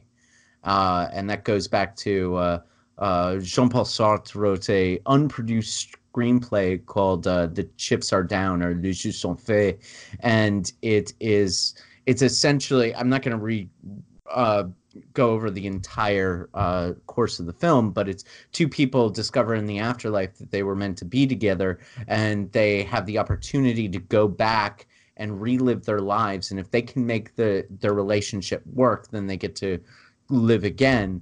And of course they don't. And they're sitting in the afterlife going like, fuck, what's wrong? And spoilers for the book, but they're sitting back in the afterlife going, fuck, we fucked it up.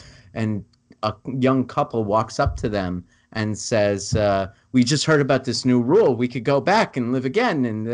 And what do you think? Should we do it? And the couple sort of look at each other and go, try anyway. And that is sort of the perfect existential the perfect encapsulation of the existentialist point of view of love. And I think that that's what this film is getting at. That's the existential thread that's running through this. They know that they're not going to get the things that they want from these relationships, but they try anyway.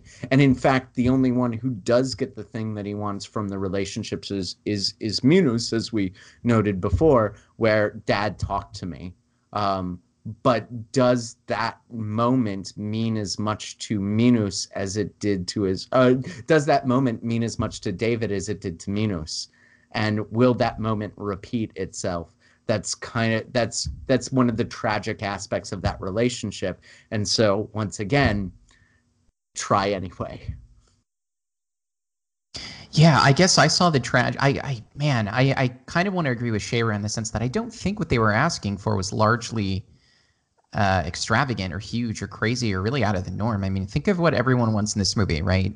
Martin wants to be fulfilled by his spouse. I think he also has a somewhat he has a push to help her through what she is going through, but I think he just wants a spousal connection in the way he understands a spousal connection. I think Corinne wants to simply see the world for what it is and not have to stare at the crack, so to speak. I think David wants to make art. He wants to produce. He wants to make something. He wants to sort of be authentic, but he's incapable of doing it. Minos wants to talk with his dad. Seems like when I watch this movie, I also get the vague idea that he wants to bang, which, you know, I think he gets to. By the way, he gets that too. If you're going to be anyone in this movie, be Minos. That's all I'm saying. But it's his sister, so take it when you can get it. When you're on an island, wait a minute. If you're on an island or you're in Kentucky, you take it where you can get it. I felt like these were fairly small things. I think these were human things, very normal things. I think the tragedy is that, I didn't get the idea that they know they're not going to get what they want. I didn't see that as something they were cognizant of. Maybe I'm misreading what you're saying, Jim. But to me, I didn't really think that they all knew they weren't going to get what they want. I think the tragedy was they didn't understand that they weren't going to get it, that they had these drives, and the way the world is set up, the cards that they're dealt, disallow them from obtaining those things that really make sense, that every human should want. You should want to have a close sexual relationship with your spouse. You should want to see the world for the way it really is and not have to delve into the world that Corinne's in. You know, you should want to be able to make things. You should want to be able to produce things. We're doing that now when we do this podcast. You know, we all have desires that I think echo some of the characters in this movie, and they're fairly simplistic. And simplistic is the wrong way to put it. They're very natural requests that I think humans have just in light of existing. And the tragedy of this movie is that they're inept in their ability to get what they want from each other, but they keep going on anyway. So it's not like, to me, it's not try anyway when I see this movie. I mean, it's the tragedy of this movie is the try anyway. It's that it's rigged. Everything's rigged for them to not get what they want. And I think that goes back into the demythologizing, that goes back into searching for context, for grounding for it all to make sense, for meaning, for referent. I think that goes back to some of the lines that we were talking about of being in your own cage, not being able to see the world for the way it is through a glass darkly, et cetera, et cetera.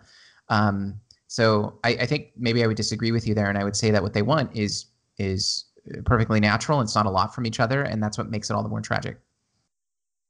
Yeah, I see no in the thing you've just said to me, I see no disagreement in the thing I just said to you. So I actually don't see our 2 points of view as opposing. I agree that what they all want is reasonable and appropriate. But I also think that the things that they want are all difficult or impossible to get.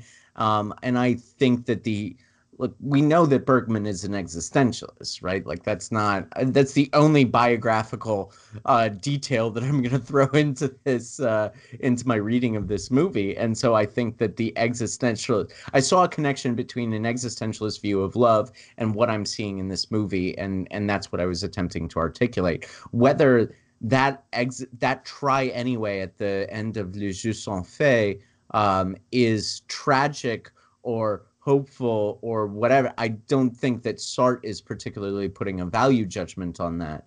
And so in that's I guess that's the only sort of slight difference between our points of view. But even then, like I don't think that those are too much opposed. Do you guys think that part of, I mean, maybe this will answer it. I'm curious what you guys think. Do you guys think the large part of the horror of this movie, what makes it so tragic, scary, I'll use those interchangeably, is the idea that they actually are all incapable of getting what they want from each other, but they still stay in their relationships the way that they are?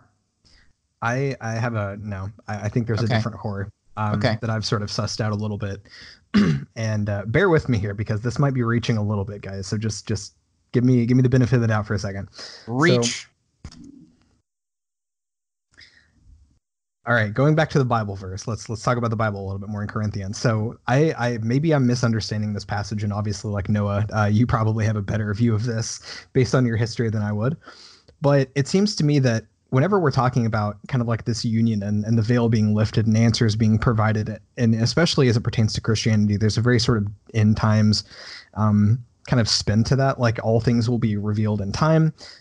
Once you go and kind of like meet your creator, that's kind of like when you're really going to fully understand. But while you're on this earth, sort of trapped in sin and et cetera, whatever, you're not going to be able to see clearly the way that the world is, kind of going back to the way that we sort of brought that up earlier. That makes me really kind of think about the play a little bit more that Minos put together, because he has this opportunity to be joined with somebody eternally in love. But to do that, he has to give up his life. He has to be trapped in that tomb forever. I forget exactly, and it's a fantastic line. Shit, like I wish I could remember it word for word, but it's something about giving oneself over to the abyss or oblivion and being loved only by death or something like that. So I'm kind of wondering about this because he rejects that, right? When it really comes time to make the decision and to give himself over to this princess or whoever it is, he decides that he would rather not be locked up in this tomb and die. He would rather live. And the reason that he gives is because, he sees his life as being an act of art, but who is going to be around to appreciate that once he's gone? And so his fear, I think, of passing and achieving that love, which I think is the key to understanding this whole movie, is this idea of an interpretation of love. He rejects that totally because he's not getting these sort of surface level worldly kind of things that he's looking for. He clearly wants recognition, or at the very least, he wants to hold on to his corporeal existence. So I think the real tragedy of this is if we go back to the end of the movie and we're thinking about the answer that we have, that love is God, or God is love, or love is the proof of God. And this is sort of the bridge that brings us all together and provides exactly what it is that we want, which is this mutual connection. The horror is that the only way to get that, I think, in this worldview is that you need to die first. Because like that's really the only way, if we're putting again like a Christian interpretation on this, is that the only way to have that veil lifted, the only way to see clearly, is to give up your life and to go ahead and move on. But everyone continues to sort of keep trying anyway, when that's just going to prolong their suffering. They're not going to give their lives over. They're not going to get the answer that they're really looking for in the way that they're looking for it. But that's the thing that they want to do anyway. They want to trap themselves in these games, and they want to keep going through this cycle and continue to make themselves suffer when the real answer is just beyond their grasp, outside of the realm of the living. And I think that's kind of like a really messed up idea, and kind of like one thing that I think is sort of creeps me out about religious ideologies, is that the answer is always just beyond your reach, just after the point of death. So there are no answers while you're alive. There is no clear understanding and clear mutual connection while you're alive. The only way to get that is by dying. And that's kind of fucked up. Yes. It's a deferred clarity, right?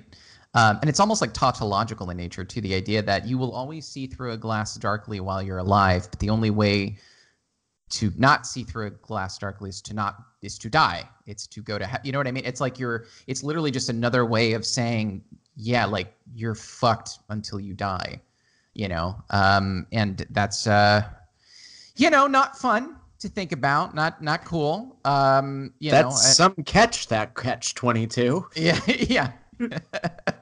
I feel like we're just waiting for some guy with a fedora to challenge Paul back, and be like, that's But that's scary. actually an argument that my parents gave me many times when I would have discussions with them about certain topics, and I would say, what is this? What is that? What does this mean? How does this work? And they would just say, when you die, you'll understand. When it came to anything philosophical, when it come to anything that, well, I say philosophical, but in my mind it was philosophical, but it was probably more technically religious. But I'm trying to understand the bigger points of life, and I'm asking them these questions, and their constant argument was, when you die, you'll get it. And that seemed like such a freaking cop-out to me. Like it actually infuriated me as a child, being answered in that way all the time. Like how is Jesus and God and the Holy Spirit all one thing? Oh, you'll find out when you die. I don't want to wait that long to figure this out. Like, I'm an asshole about this. Like, either explain it or I'm just not gonna buy it. Like, that's so it's definitely frustrating, and I think that's what you're sharing, is that it's certainly frustrating, and I think what Ben is saying is it's also scary. I mean, Christianity is largely a religion of deferment. It is, what is it? Every knee will bow, every tear will be wiped away. Like, there's a deferment of vengeance. There's a deferment of living purely with no pain, with all of the things that we don't like now, those will be removed later. All of the things you love now, you'll get them infinitely in a more pure way later. There's this constant deferment, right? So Jesus says, don't sit at the high end of the table, sit at the low end, right? Because one day you'll be at the high end in the table of God. There's this reversal. There's this deferment of the things that I think, this again gets very Nietzschean, but there's a deferment of what people desire now, and Christianity offers it to you at the end, and it tells you that in the meantime, while you wait, it's a virtue. It's virtuous, right? So Skalaven moral, as me and Ben like to say. You got to say it like that, though. Skalaven moral. That's interesting. There's a couple different funky ass, scary ways to interpret what's going on in this movie, largely between all four of the characters. That's what I'm noticing, is that when we talk about what's scary, we're really kind of, what I'm surprised about is that we've moved from Corinne and her slipping into schizophrenia, which we haven't talked about a lot, to really the totality of the familial bends that we see between the different characters, which I didn't expect we would discuss to this degree. And there's a couple different ways to classify it as being horrifying. And I dig that. I didn't think about that to this degree when I started putting my notes down for this. So like always, you guys are fucking smartasses. I love it. If you guys want to add anything else, go for it.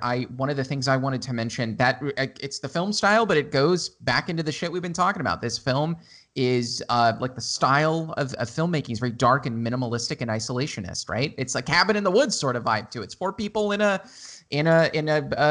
house in a room for a lot of the movie. So it's very minimalistic, very isolationist.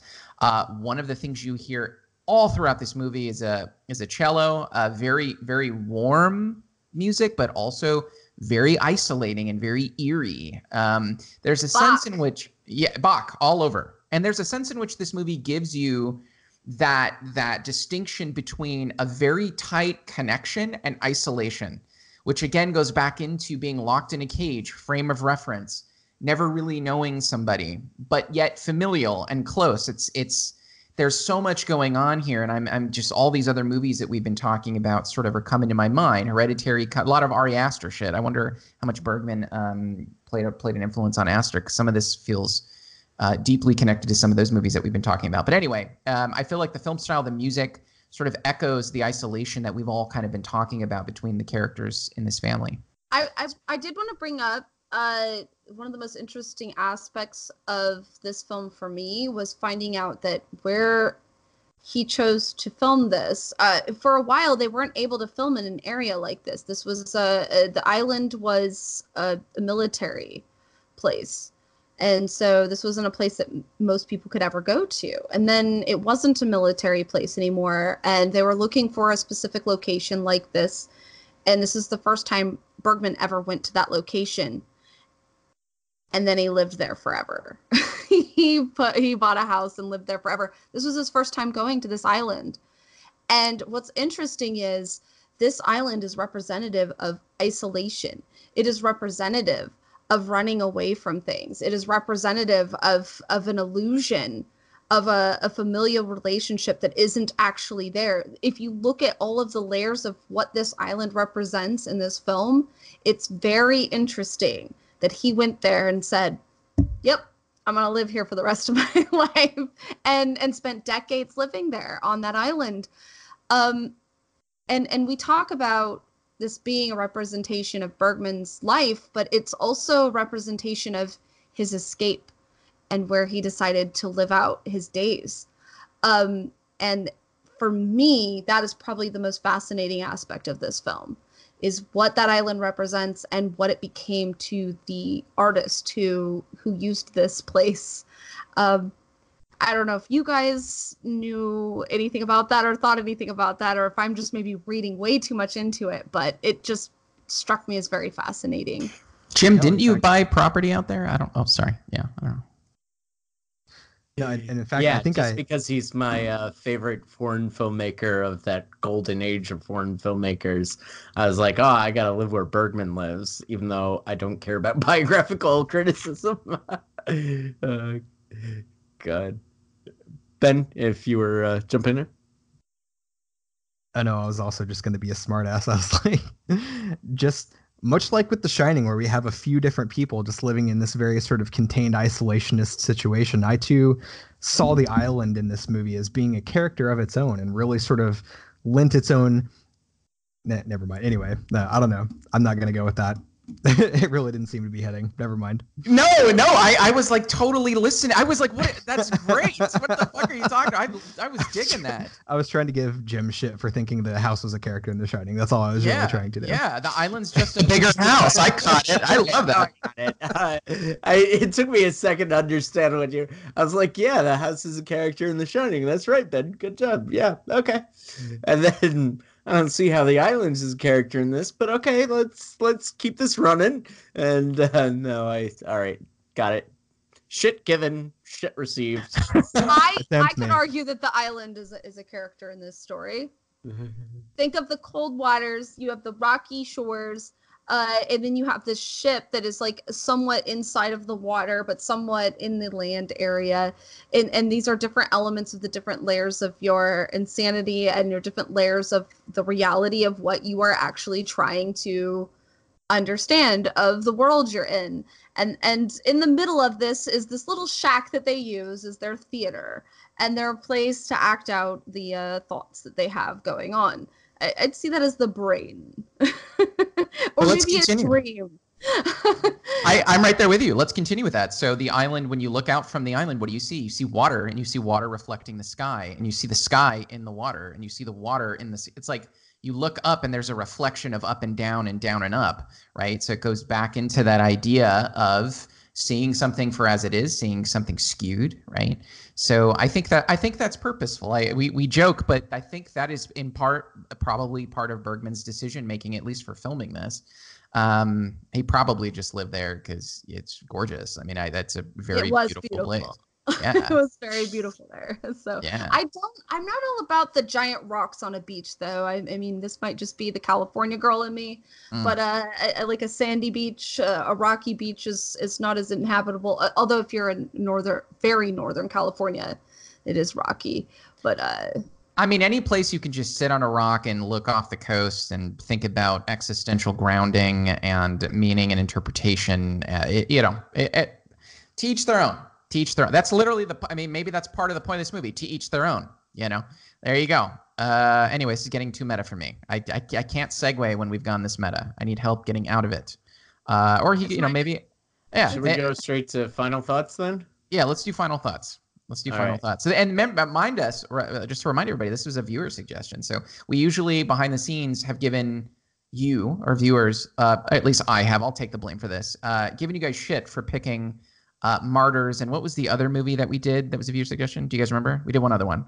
I'm putting you guys on the spot. I'll check in just one moment. Jaws, but that was fine. Coherence was another one. Oh, Coherence. That wasn't too bad either. All right, I'm being hard on our audience. You guys are just semi insane. This was like we've gone up the ladder. We started with Martyrs, which was just go see our review of it.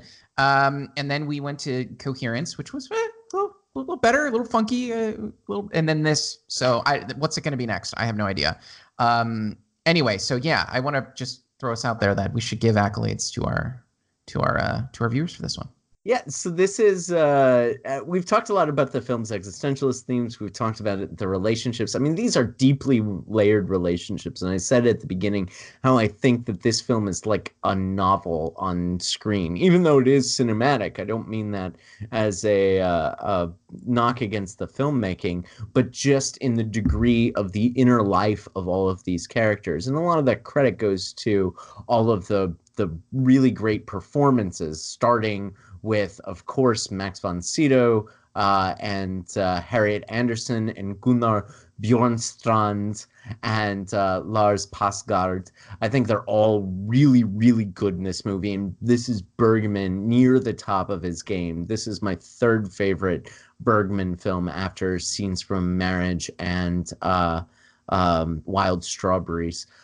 So I really, really like this movie because of just how much depth the characters have and just how much depth the character interaction is. I mean, one of the things that in my sort of early days of understanding film, when I was first trying to get into liking movies and understanding them from a more critical lens, I watched Streetcar Named Desire.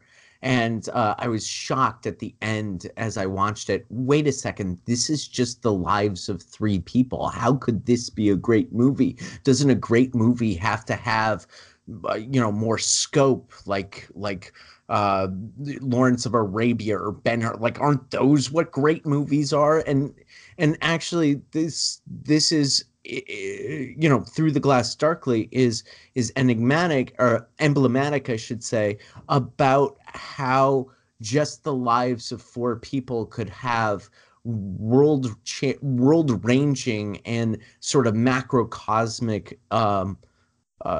insights into how we relate with each other and what it is to be human. And in that sense, I think the film is masterful, and in that sense, I think the film has a lot to say about our relationships with others and our relationships with the giant so what. And all of that, I think, is masterfully carried. That said, I've already complained about the God is Love bit, which we've had some pushback from my esteemed colleagues. But still, I think the God is Love bit is a little too aphoristic, even though I do understand the arguments leveled. And I also thought that the incest bit makes sense to me on a character level, but I don't think that the film really needed to go there in order to do the things that it did. That almost felt a little bit gratuitous, yeah. So even though I made an argument for why both of these characters do this thing, I wish that they had found sort of another way around that. I also thought that there was a plot element that the incest bit happens, and then Martin is never told of that, and I wonder about that artistic choice, and I wonder whether or not having Martin discover what happens between Minus and Karin seems like a place that's rife with drama, and that there could be something that really tests Martin's devotion to his role in Karin's life. And of course, we don't see that. Now, I understand why the characters might not have told him about that incident, but nevertheless, I wonder if that's not a missed opportunity as we're understanding all of these characters and testing them as good drama does. Those were sort of the two things about this film that just landed a little off for me. That said, overall, as I said, I really like this movie. I'm giving it 4 out of 5 stars. It's one of Bergman's best. Scenes from a Marriage and Wild Strawberries, though, are 2 5-star movies from Bergman. Bergman is my favorite of the foreign directors of the 1960s. There was Fellini, Godard, Truffaut, Bergman, all working. It's sort of the Mount Rushmore of foreign directors at that time, and Bergman's my favorite of all of those. Yeah, I mean, he's my favorite too, mostly because of the incest bit. I think that did it for me. you know. Hey man, this movie is was a surprise. I'm not a huge film guy. I like horror movies. I hadn't seen any Bergman film to The Seventh Seal, and this is my second Bergman film, and I like this one better. And I'm getting very I've never like wanted to watch more of a director's other films in my life than I do now with Bergman, just because the two that I've seen have been phenomenal, and they've been scary. That's the other thing is it's a horror podcast. I want to go back to that. Like these are scary things. I mean, they're not like I said in my intro, they're not traditionally scary. They're not genre scary. They're not traditional horror movies, but they have that horror element spread through them, sort of the blood through the veins. And it hits you. You know, we like horror movies on this podcast that are deeply cerebral, that make you think, that hit you in your gut, that do something to you, that lasts. And I think this is one of those movies for me. I mean, it certainly has got the familial bend, like I said, and that scares me. It is a meditation on really elements of just mere existence, of trying to understand your place in the world, trying to understand your connections to those closest to you and those around you, and then doing it poorly when everything seems right. Like everything that you seem that you're doing. I think of Martin, for example. I think there's even a scene where Curran says something like, you do everything right and that's your flaw, or something. There's something like that. There's some line like that.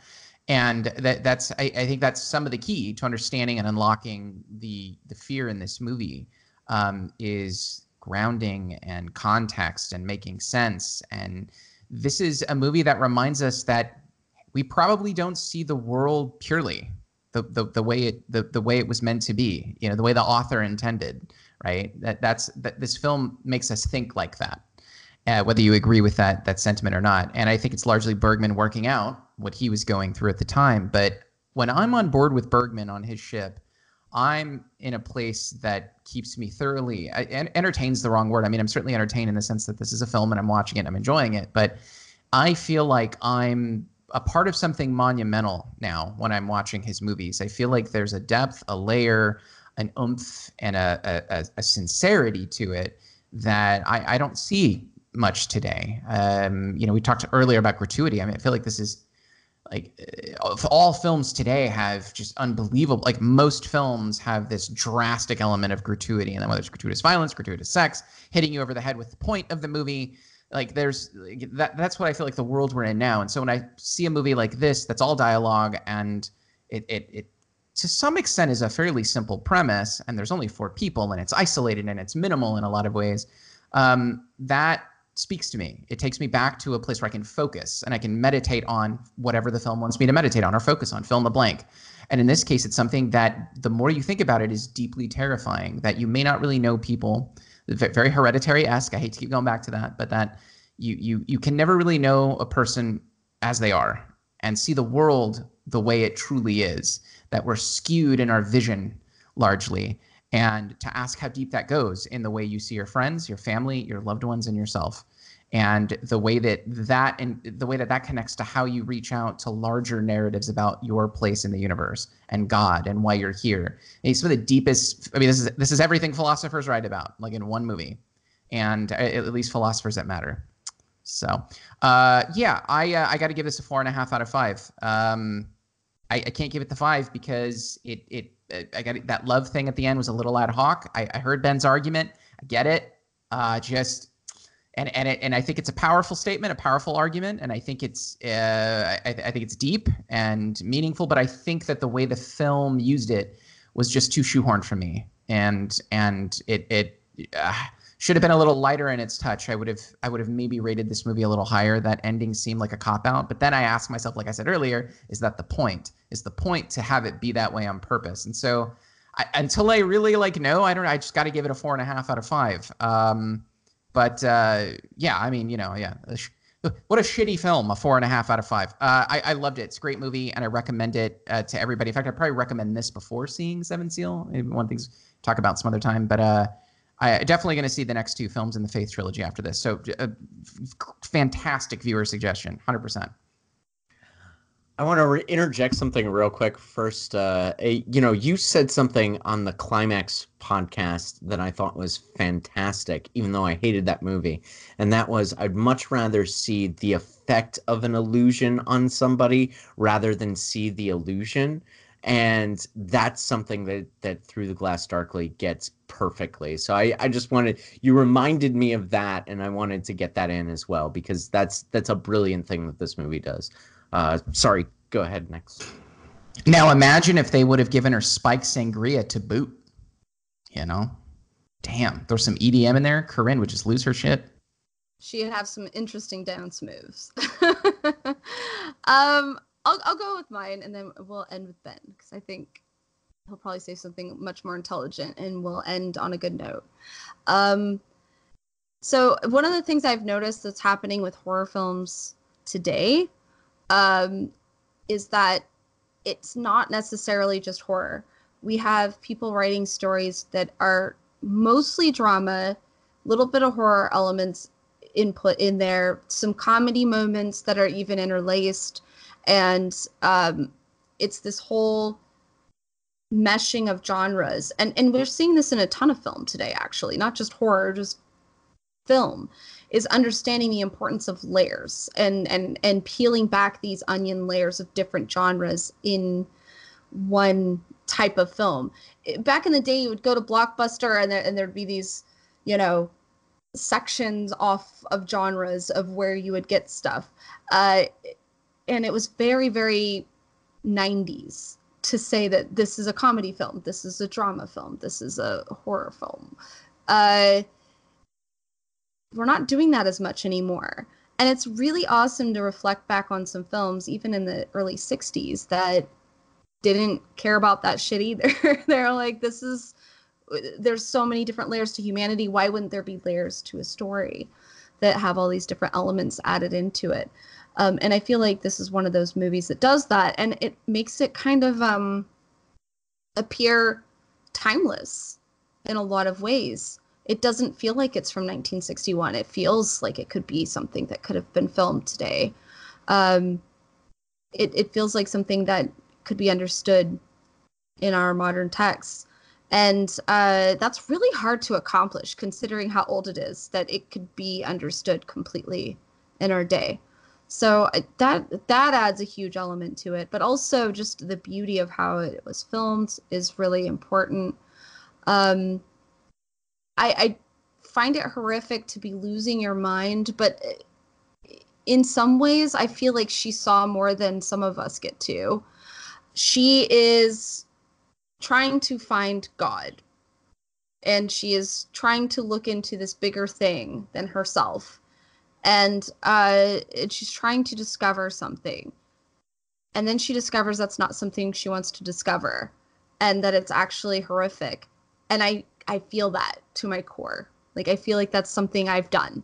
I'm like, I want to solve this mystery. I want to look more into this stuff. I'm going to steady up on these things. I'm going to learn more. I'm going to keep going into this place. And then, all right, here's the information. And you're like, oh, I didn't want to know that. I didn't want to know that. I didn't want to know that. I didn't shoot. And it makes you think of that whole ignorance is bliss, thing. It feels that way. And I almost wonder, like, if this isn't necessarily God so much as it is knowledge. And we see this in a lot of religious texts, where these ideas of knowledge and understanding are equated with God, love or knowledge or whatever. These are the two, like, opposing sides, love and knowledge. And sometimes you should be either seeking love and maybe not so much the knowledge. We find ourselves at that, like, that fight within ourselves, right? It hurts. It hurts to try to seek out these things. And it's interesting to put this in a perspective of a real life story, like just a real person experiencing a real life thing, and everybody seeing it without any weird fantasy stuff, no weird shadow monsters, no bizarro creature that comes out from under the floorboards. It's just an understanding of the world, and it brings you pain and suffering. And that's somewhat what it is to know things. So I don't know. It's kind of that dread of growing up and knowing the world isn't that great. It's kind of a dark place, and it might be better to just run away on your little helicopter and just try to get as much help as you can from somebody who can help you through the darkness of the world and understanding it. So I don't know. It's a sad story. This is a really depressing and sad story. And definitely freaky. But I give it a 4 out of 5. It is very beautifully shot. It is definitely something that messes with your head. But I think it messes with your head because it's too real. And that's part of the crux of the problem with this film is it's real horror. Much like when we were talking about Come and See, and it was talking about the horrors of war, and it's real horror. This is just real horror. This is just real shit that happens that's pretty horrific. And in a way, that's more powerful for me, maybe. Just reality is more horrific than ooga booga booga clown. And I know I said I'm afraid of clowns, but maybe that's more horrific. It's just the realities of the world we live in, right? So, yeah. I think it's a good film. I do recommend it. But, oh my God. But watch out. It might hurt you in some ways. Yeah, stick to your ooga booga booga. Like, stick to those. Stay ignorant. Like many of the characters in this movie. Stay ignorant, folks. Just stay ignorant.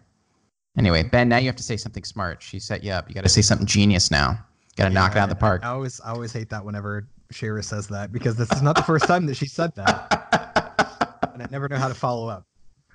But I do agree. I do agree with the way that you've sort of captured that the horror in this film is realism. And I think that's really what Bergman seems to be fantastic with, is just taking his own fear as a deeply kind of like seemingly afraid person as he's been described. Not to make this too sort of like biographical and make interpretations about the person, as Jim has mentioned. Obviously, the art stands on its own. You don't really need to bring in the personal qualities in life of the director. However, I do think that that's important when understanding why his films, why they might not necessarily be categorized as genre horror, do seem horrific, and they take on what I consider to be a horror mode of creating this type of work. He's fantastic at like sort of I think like just digging up his own fears and what he is deeply afraid of and the experiences that he has in his own life, and putting those on camera in such a way that it doesn't seem like he's just shooting. It's not like you have like a situation like you might see a TV show like The Office or like a Blair Witch, where it's almost like a mockumentary, right? Where you have a camera and you're just viewing some people going through a situation, and it's either relatable or it's not. It's supernatural or it's not. He is so good at like just drawing the essential, critical, fundamental elements of what it is, I think, to be human. Like, I mean, and this isn't something I'm uniquely saying. Like, I think we all agree with this. We've all mentioned this in one way or another. He's so good at drawing that out and displaying it in an artistic way that he does it better, I think, than anyone else that I've seen. And that's what makes him special, I think, as a director. And like what is probably a common thing among all of his films is that he's able to take those fundamental human elements and display them in a way where you really figure out how to connect with it. Like, it doesn't take a lot of extra thought, although I mean you can spend hours digging through his works and his films.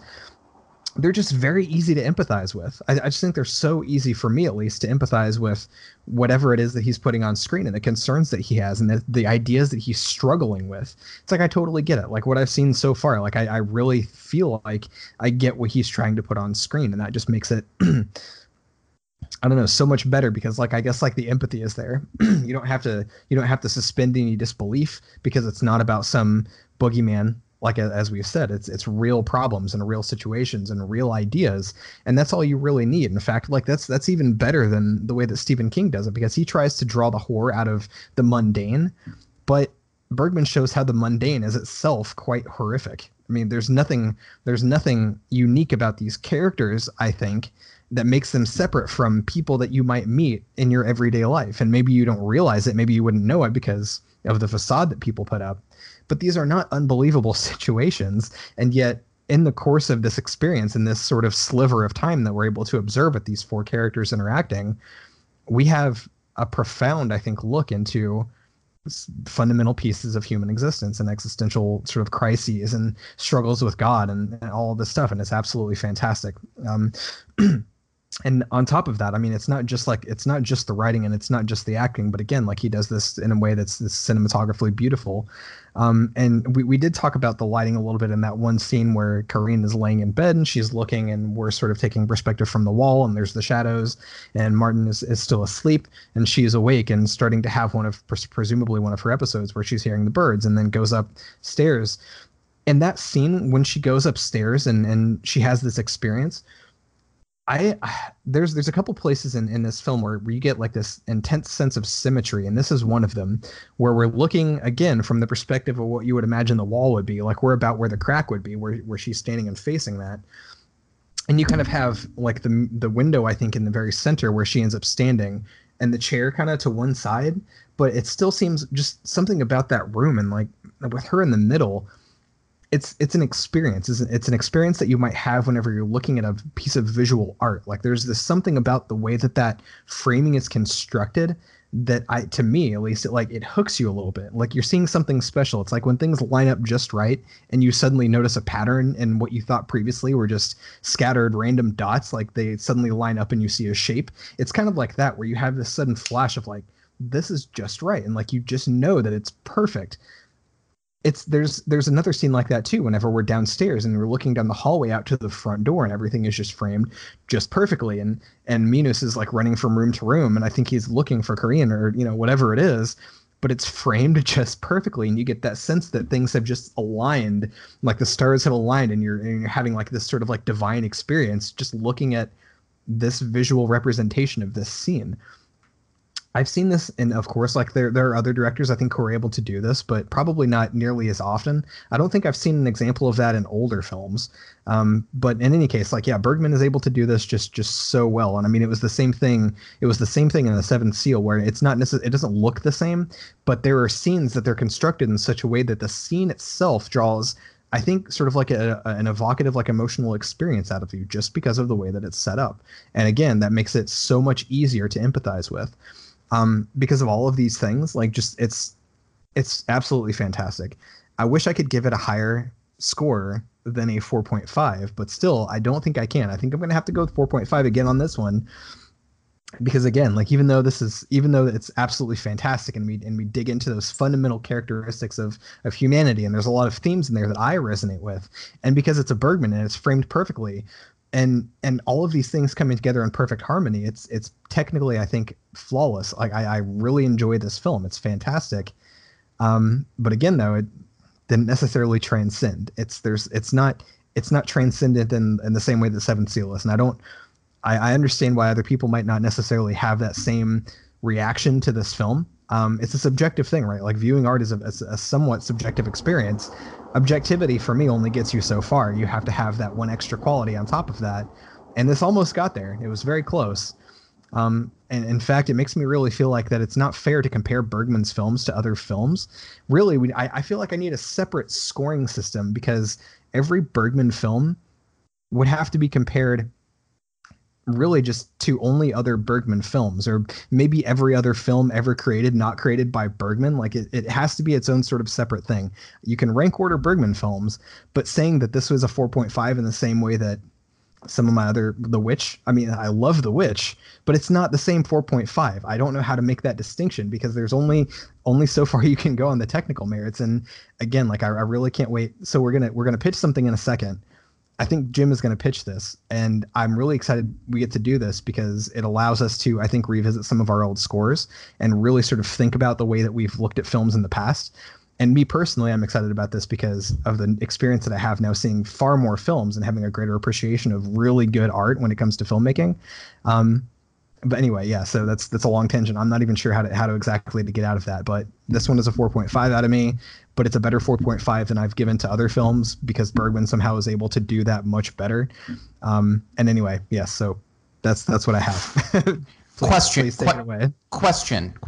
If that helicopter sequence in Through a Glass Darkly would have ended a little differently, so if the helicopter comes down and Death from Seventh Seal opens up and he's driving the helicopter, would that have made it a 5 for you? It would have made it a 2 for me. No, I think it would have, but only if he had busted out his scythe and it would have been like a lightsaber scythe, and then he comes in and kills everybody that way. right? I think that really would have done 6 out of 5. 6 out of 5 for me. Thank you for fucking up. Thank you for fucking up the 5-star rating. No, I think the answer to your question, Ben, is to give more than 1 5 in your entire Deadly Analysis career. But we'll get to that a little bit next week. As soon as somebody makes a film that is transcendent in the same way that Seventh Seal is, there will be another 5. Well, thanks for watching. We'll see you next week for we're here every Sunday, guys. So join us as we talk about death, helicopters, incest. We do it all here on the well, we don't do it all. Hold on. Wait, slow down. We don't do it all here. We talk about it all. Well, some of us do it all. No, I'm not going to go there.